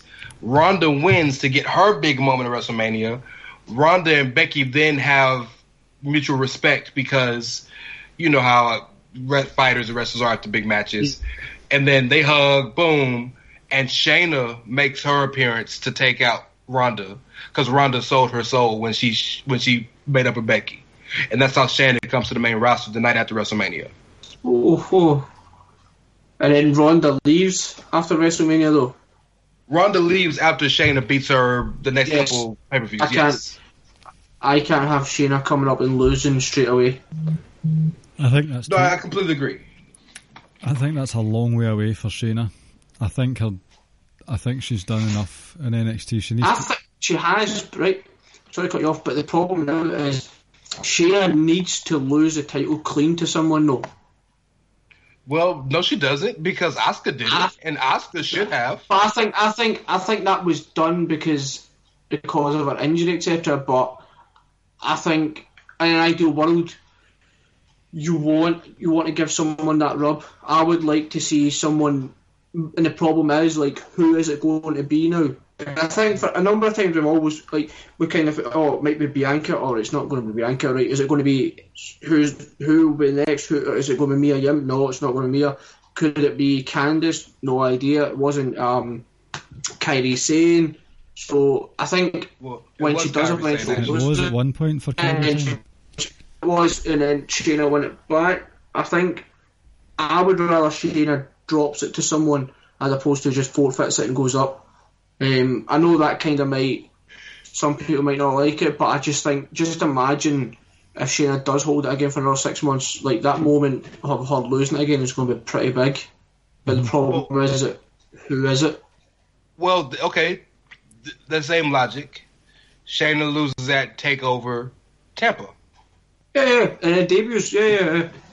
I can go on board with that. And that gives you 6 months to build somebody up, whether it's Bianca or Casey or whoever it is. It gives you 6 months. Dakota Kai, wouldn't that be a nice little circle? No, I hate her too. I hate her too, but still, that's because the whole bullying started with Dakota, and Dakota ending it is a nice circle. I don't like her, but it's a nice circle. Yeah. The only thing I don't like in what Rance said was that Becky holds the title for another 6 months. I can't fucking watch that any longer. No, I'm fine with it. As I don't like her either. You know I can't stand her, but I'm fine with it if she has somebody to work with of her ilk. See, the problem with Becky has. Yeah, the problem with Becky has been she hasn't been working with people who are comparable to her. Sasha is comparable to her, and Sasha is a bad face talker, but a decent to good heel talker.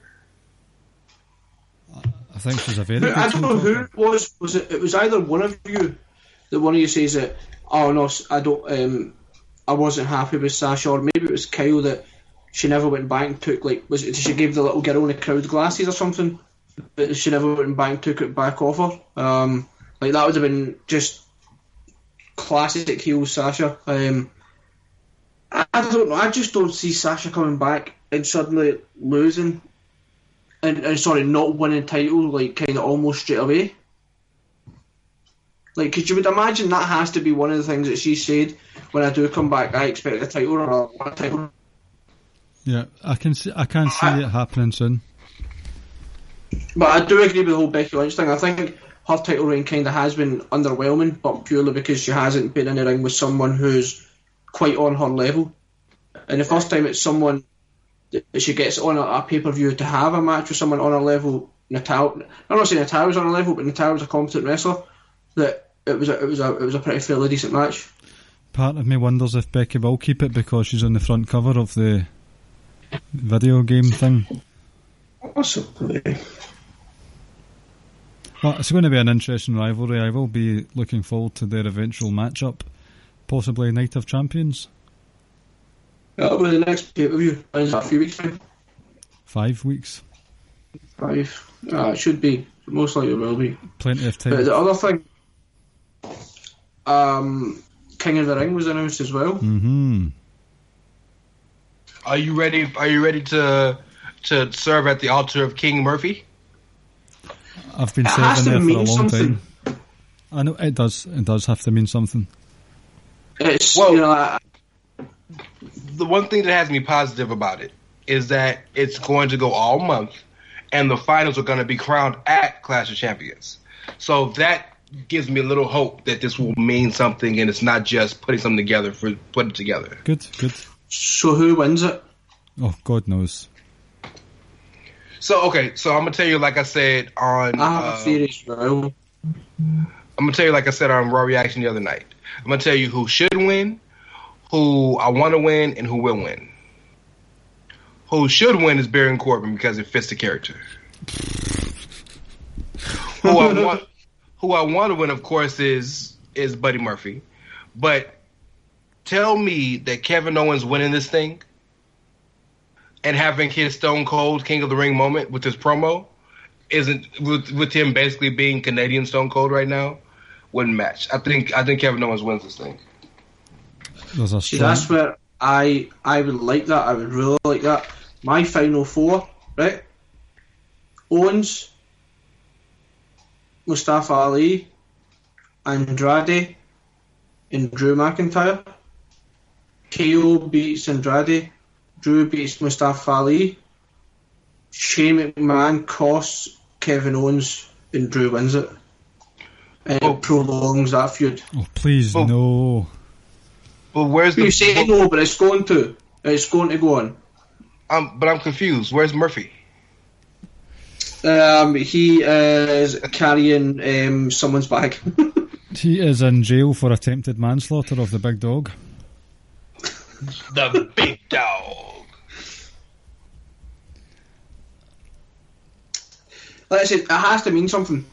Like I always say, like I will watch every single Battle Royal Royal Rumble just because I'm a mark for that type of match. But the reason why the WrestleMania ones kind of suck is because they don't mean anything. So I'm hoping at least I don't need like for this person to suddenly get uploaded into the title picture, but at least elevate them potentially up the card, but just don't have them coming out in a robe and a crown.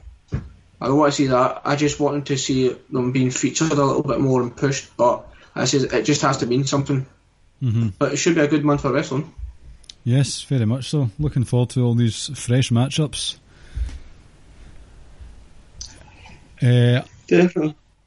Anything else you guys want to add? Because the quiz of tonight is themed around our last topic. Oh, King of the Ring? It is, yes. Anything else you want to say before we bring things to a close soon? One thing I'll just quickly, I'll keep this short. The G1 was a fucking slog. Slog. Not because of the standard of the wrestling or anything. It was just because there was so much of it, and it's difficult to keep up with it. Mm-hmm. Especially, like you say, the three of us, we all work full time, parents, so you kind of need to try and fit it around all that. I loved it. The final, Ibushi versus Jay White, was that. I think it might have been the best match of the tournament, but it wasn't my favourite match. My favourite match was still Okada Tanahashi from night one. I've given my reasons in previous podcasts why that was my favourite match. And it almost kind of touches into like Rance's preference of like wrestling. Like, I was caught up in the whole entertainment kind of thing. I was caught up in the whole, wow, two legends, two heroes, two icons. Like, it just felt like a big time match, as I said before. G1 was awesome.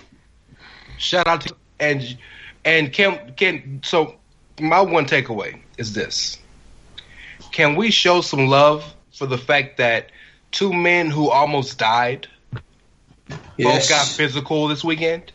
Edge and Shibata. That's amazing. Yes, because Shibata wasn't just a one move. Like, he hit several kind of. He got beat down kind of as well. Yeah. So he got beat down, bro. Yes. He was like what was it? What was it? Oh, it's not a hematoma. It was, what was it he had? It was a subdural hematoma. That's what it was. Yes.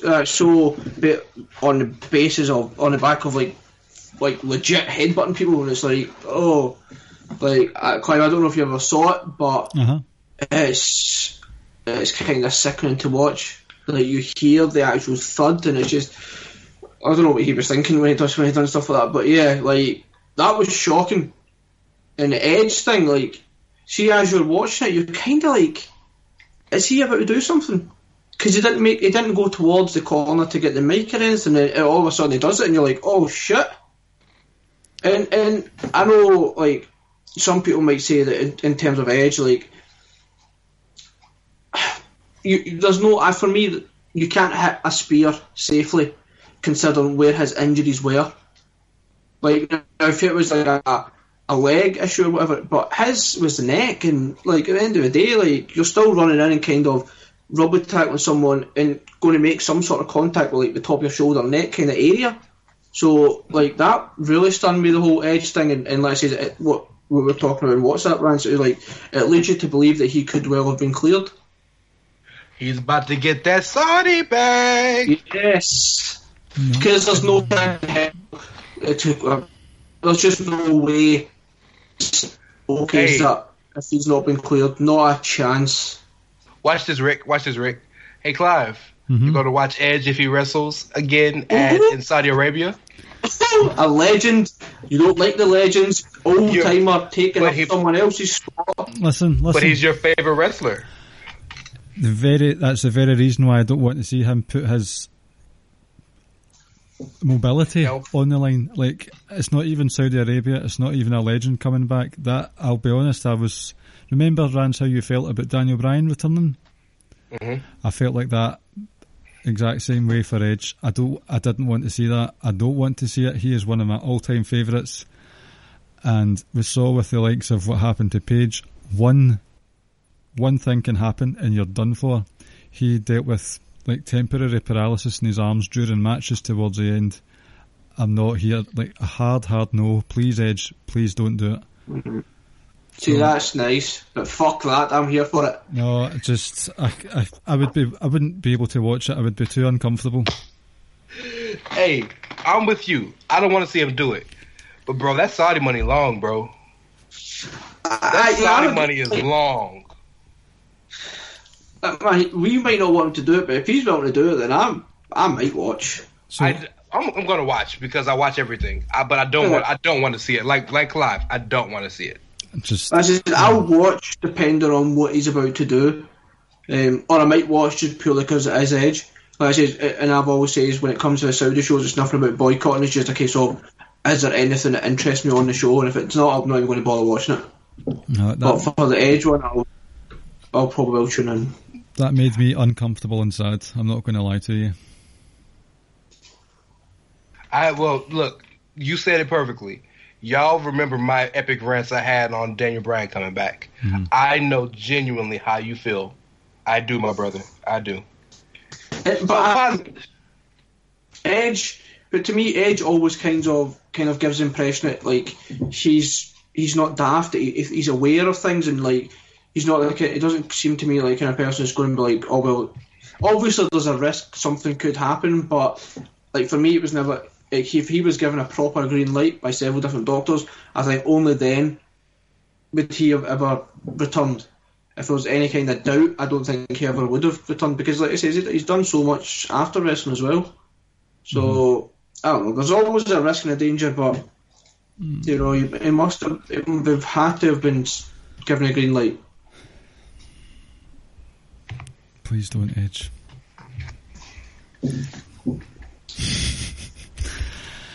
Right. Well, yeah, positivity, man. Come on, positivity time. Yep. Let's get the power of positivity and go with a wee quiz time, shall we? Yep.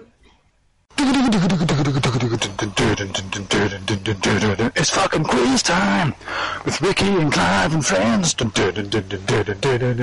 fucking WWE quiz. So this week it's a wee King of the Ring one. Sorry, I lost my bearings there. It's a King of the Ring quiz theme. Sorry, I'm very distracted right now trying to find the right page on Google Docs. It's not playing well with me tonight. So, 10 questions. Now, you may have noticed we've got a couple of Skype issues tonight, so I might be a bit delayed with getting who the correct buzzer was and stuff, so hopefully that doesn't happen. But, Rance, what's your buzzer? So, there's a certain wrestler who wrestles in Japan who seems to be hated by the booker, the owner, and the company. But nonetheless, he's still one of my favorite wrestlers. And that man's name is Naito Tetsuya. So I'm going to go with Tranquilo. Okay. Ricky? I injured mine. Mine is now going to be Let Me In. Okay. Right, you ready? Yep. Number 1, what was the main event of the 2002 King of the Ring pay-per-view? Let Me In. I'm sorry, Tranquilo. My bad, yes. Are you trying to give him points? It was Rock and Brock. No, it was not. Oh, no, that was SummerSlam, but I gave it away for you. There you go. Let Me In. Ricky? Taker Triple H. Correct answer. Number 2, what was the name of the pay-per-view that replaced King of the Ring after it stopped being a pay-per-view? And so the last King of the Ring pay-per-view was 2002. The following year, in the same month, was... I gotta guess, Tranquilo. I don't even remember my damn buzzer. Tranquilo. Rance? Was it the Great American Bash changed to the Bash? No, it wasn't. Ricky? 2002?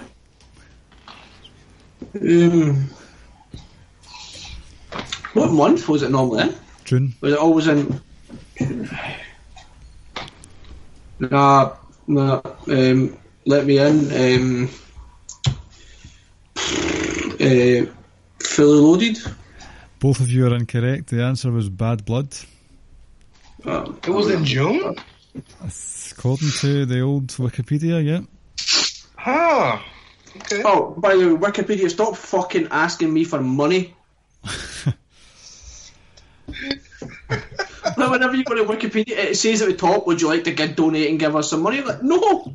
Do you know what Wikipedia is saying? Oh, Ricky, stop asking me for wrestling quiz questions. Wikipedia. I'd read it. Right. It'd be better than fucking What Culture's quiz and What Culture's fucking website. Oh, fuck What Culture with a big stick. Remember we used to be on it all the time? I know, I loved it and now I despise it. Right, number 3. Name the 2 wrestlers who have won King of the Ring 1 year and were then runners-up the year after. Do I need to repeat the question? They won 1 year and then the next year they were the runner-up. Yes. So I can give you one. So Tranquilo, I'll give you one. Okay. Kurt Angle. Have you got another one? Oh, I gotta give the other one. I'm gonna take a shot in the dark and say Bret Hart. Incorrect. Ricky, do you want the other point if you know it?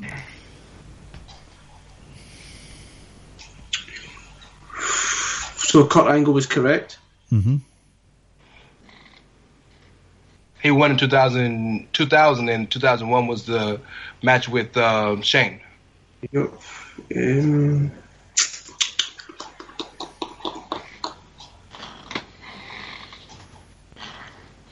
I was going to say Austin, but I don't think so.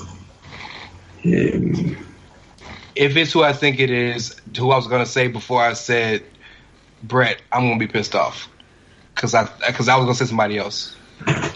So it's either I don't even know if it is Austin. Don't think so.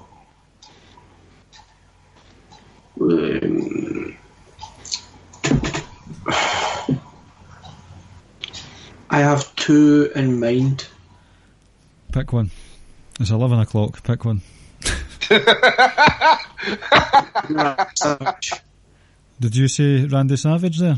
Yes. Correct answer. Well done. Was it? Oh, okay. Good job. Look at you.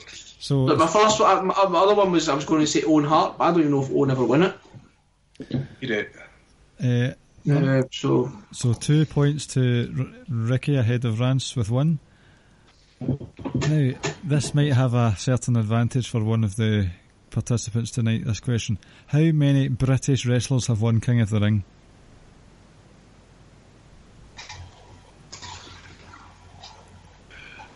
Oh, see, that's a trick question. I don't know what you're talking about. Tranquilo. Rance? One has, but it's Regal. But one would think it's 2. No, 2 have. 2 have. 2. The answer's 2. If you were a Roman soldier, you would actually be telling me 5 right now. That was the joke at the beginning of the show. Well, it's 2, right? Yep, correct. yes, Regal and Barrett. because the third is Sheamus. Yes, and he's not. He's Irish. Yeah. Yes. Well spotted. See, I was hoping you wouldn't have remembered the Barrett one. Dog, it came to me last second, like I talked myself into it because I really forgot it. So that's 2 points each. Which King of the Ring? Oh, sorry, there you go. Which King of the Ring had the famous electric chair stage? Which year? Tranquilo. Rance? 2001. Correct. Oh, Rance is in the lead. Well, that's my favorite match of all time, Shane and Kurt. Yep. So yes. Number 6. We ready? Mm-hmm. Who did Ken Shamrock beat in 1998 to become King of the Ring?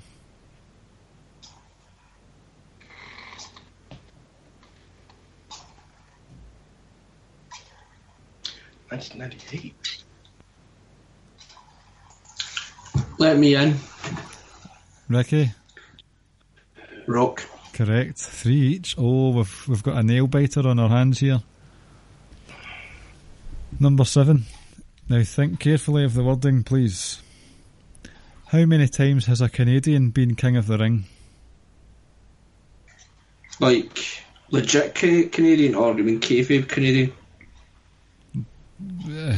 They're not one and the same. Who would, no offence, but who would pretend to be Canadian? Right, I'm not meaning that. Right, Rance? Tranquilo, it's 4. Yes. Let me in. No, he's right. He's right. Would you like to elaborate? Bret Hart won twice. Yep. Bret Hart twice, Owen Hart and Edge. Well done. I meant no offence whatsoever to Canadians, but what would... I mean, your question was how many Canadians have won it. It wasn't the question, no. I said how many times... What was the question? How many times has a Canadian... See? Canadian won it. The connection's getting bad tonight. Number 8. What was the main event of the 1999 King of the Ring pay-per-view?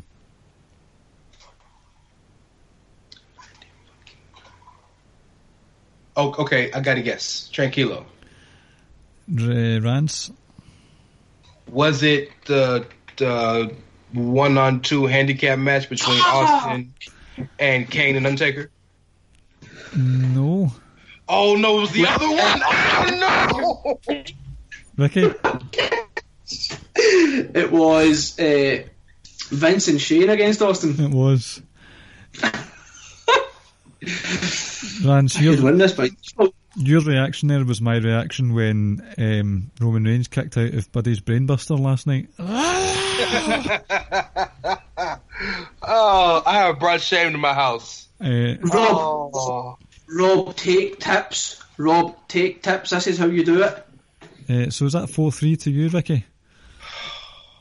I thought it was yeah, because we didn't get one. Yeah, it must be. Number 9. Who was the runner-up in the 1991 King of the Ring? Oh, fuck. So, no wonder I'm not going to King of the Ring. Oh, fuck. Go ahead, Rick. I'll go after you. That was the year Brett won it the first year, wasn't it? Because he done 91 and then 92, or did he do 90 and 91? 91 and 93, there wasn't one in 92. Shit.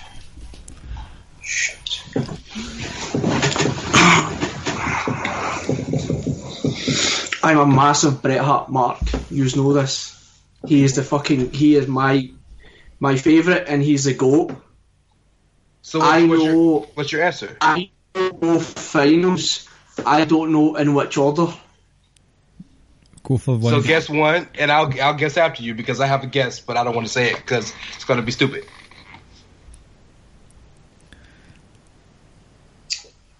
Oh my goodness.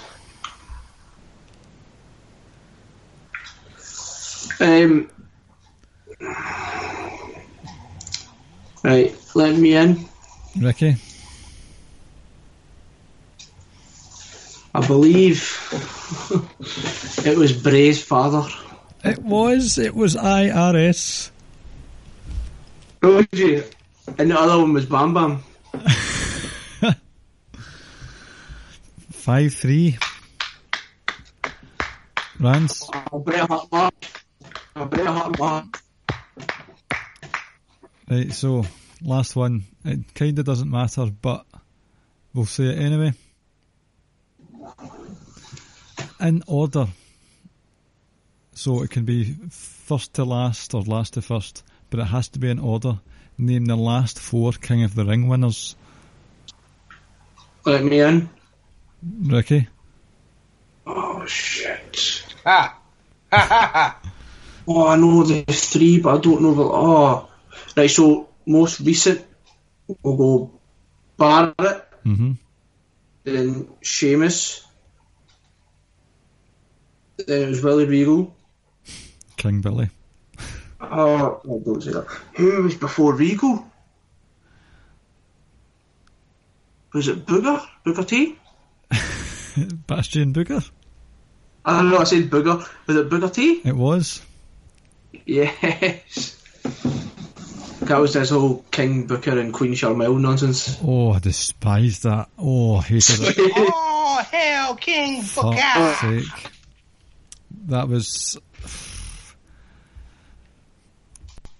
6-3 though. It ended up. So, Rob, if you're listening, don't get any hope. Technically, you know what, Clive? Mm-hmm. This was a happy Eid Mubarak gift to my brother. Letting him win. So Bob's not getting any gift. So it's going to be Brock Lesnar versus John Cena all over again. The Rock versus John Cena. And Rob, you're Brock Lesnar in this instance. Oh, Brock. I'm gonna get squashed. Oh, nice. Okay. I'm ready. You got me really. Now, see, losing gets me more into it. So now I'm into it. Rance, thank you for coming on tonight. Thank you for having me always. Would you like to plug your stuff? Okay. Yeah, sure. So you can find me on Twitter at it's Ray Cash. I was gonna say something funny, I couldn't think of anything. REY as in Mysterio, CASH as in dollars. You can find The Edge at Outsiders Edge CS. Chairshot Radio at Chairshot Radio. The Chairshot at thechairshot.com, where you always use your head. I'm doing Chairshot dailies this week for Chairshot Radio. So Monday we did Takeover. Yesterday we did the G1. Tonight we got a little special something for you. So yeah, check it out. Listen, subscribe, rate, tweet, DM, carrier pigeon, write, snail mail, whatever you want to do. And most importantly, as my shirt says, listen to the best show on the interwebs, the Ricky and Clive Wrestling Show with friends, aka with Rance. Yep. If you squint. Oh, and by the way, tomorrow night, Outsiders Edge, I believe it's a threesome. I hope again. I have had rumors that Carl is landing tonight from Uruguay, so we might have him in studio for a show tomorrow. So we'll see. Ricky, anything you'd like to add?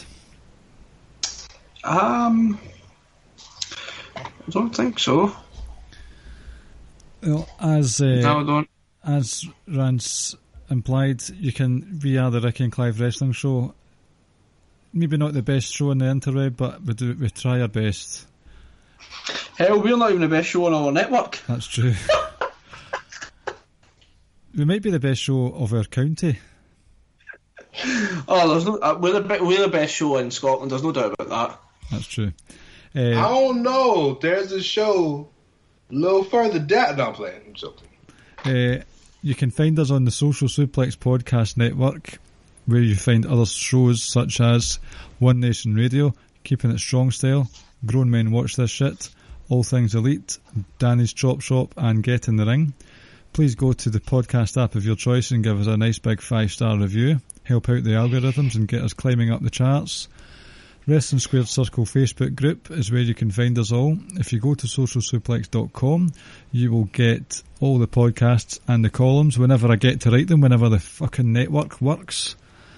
If you want, you can subscribe to them and get them sent directly to your email. Powerslam.tv is the platform where if you put in the promo code Social Suplex, you can get a whole month's worth free of 4,000 hours of independent wrestling from around the world. ProWrestlingTees.net, go to the Social Suplex page and you will find some t-shirts. And we are at Ricky and Clive on Twitter, where you will get some breaking news such as this, gentlemen. See, before you give out the breaking news, did you mention Keeping It Strong Style?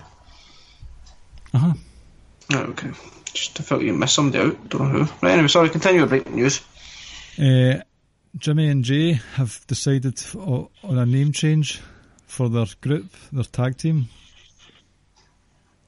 Say that again, sorry? Jimmy and Jay. They've decided on a new name for their tag team. They'll be called the Boozos. fuck's sake, that's terrible. Wah, wah, wah, wah. That wasn't your best stuff, Clive. And their finishing move will be it's a tandem move, the drunken driver. That's even worse, bro. I warned you at the start. I warned you. You should have left it at the 5 joke, man. That's not a wrestling one, though. That's okay. Well, you know what you could have said? You could have said that Sean Spears, since now that WWE owns the copyright to the Perfect 10, he does this now.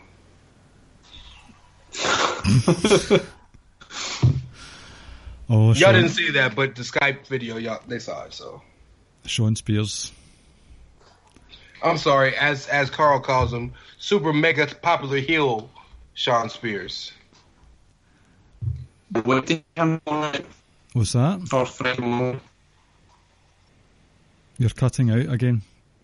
I says I can't wait to hear Carl tomorrow night or on Friday morning. Look, bro, don't build yourself up, because he'll no-show this bitch in a minute. Yep. Don't get your hopes up. Don't believe the hype. Right, thank you. Carl. Thank you for listening. You don't listen to this message, but anyway. Can you stop interrupting? Thank you. Thank you for listening. Shut up. Right, I'm away. See you later. Night, night. Thank you for listening to the Ricky and Clive Wrestling Podcast. We'll see you next time.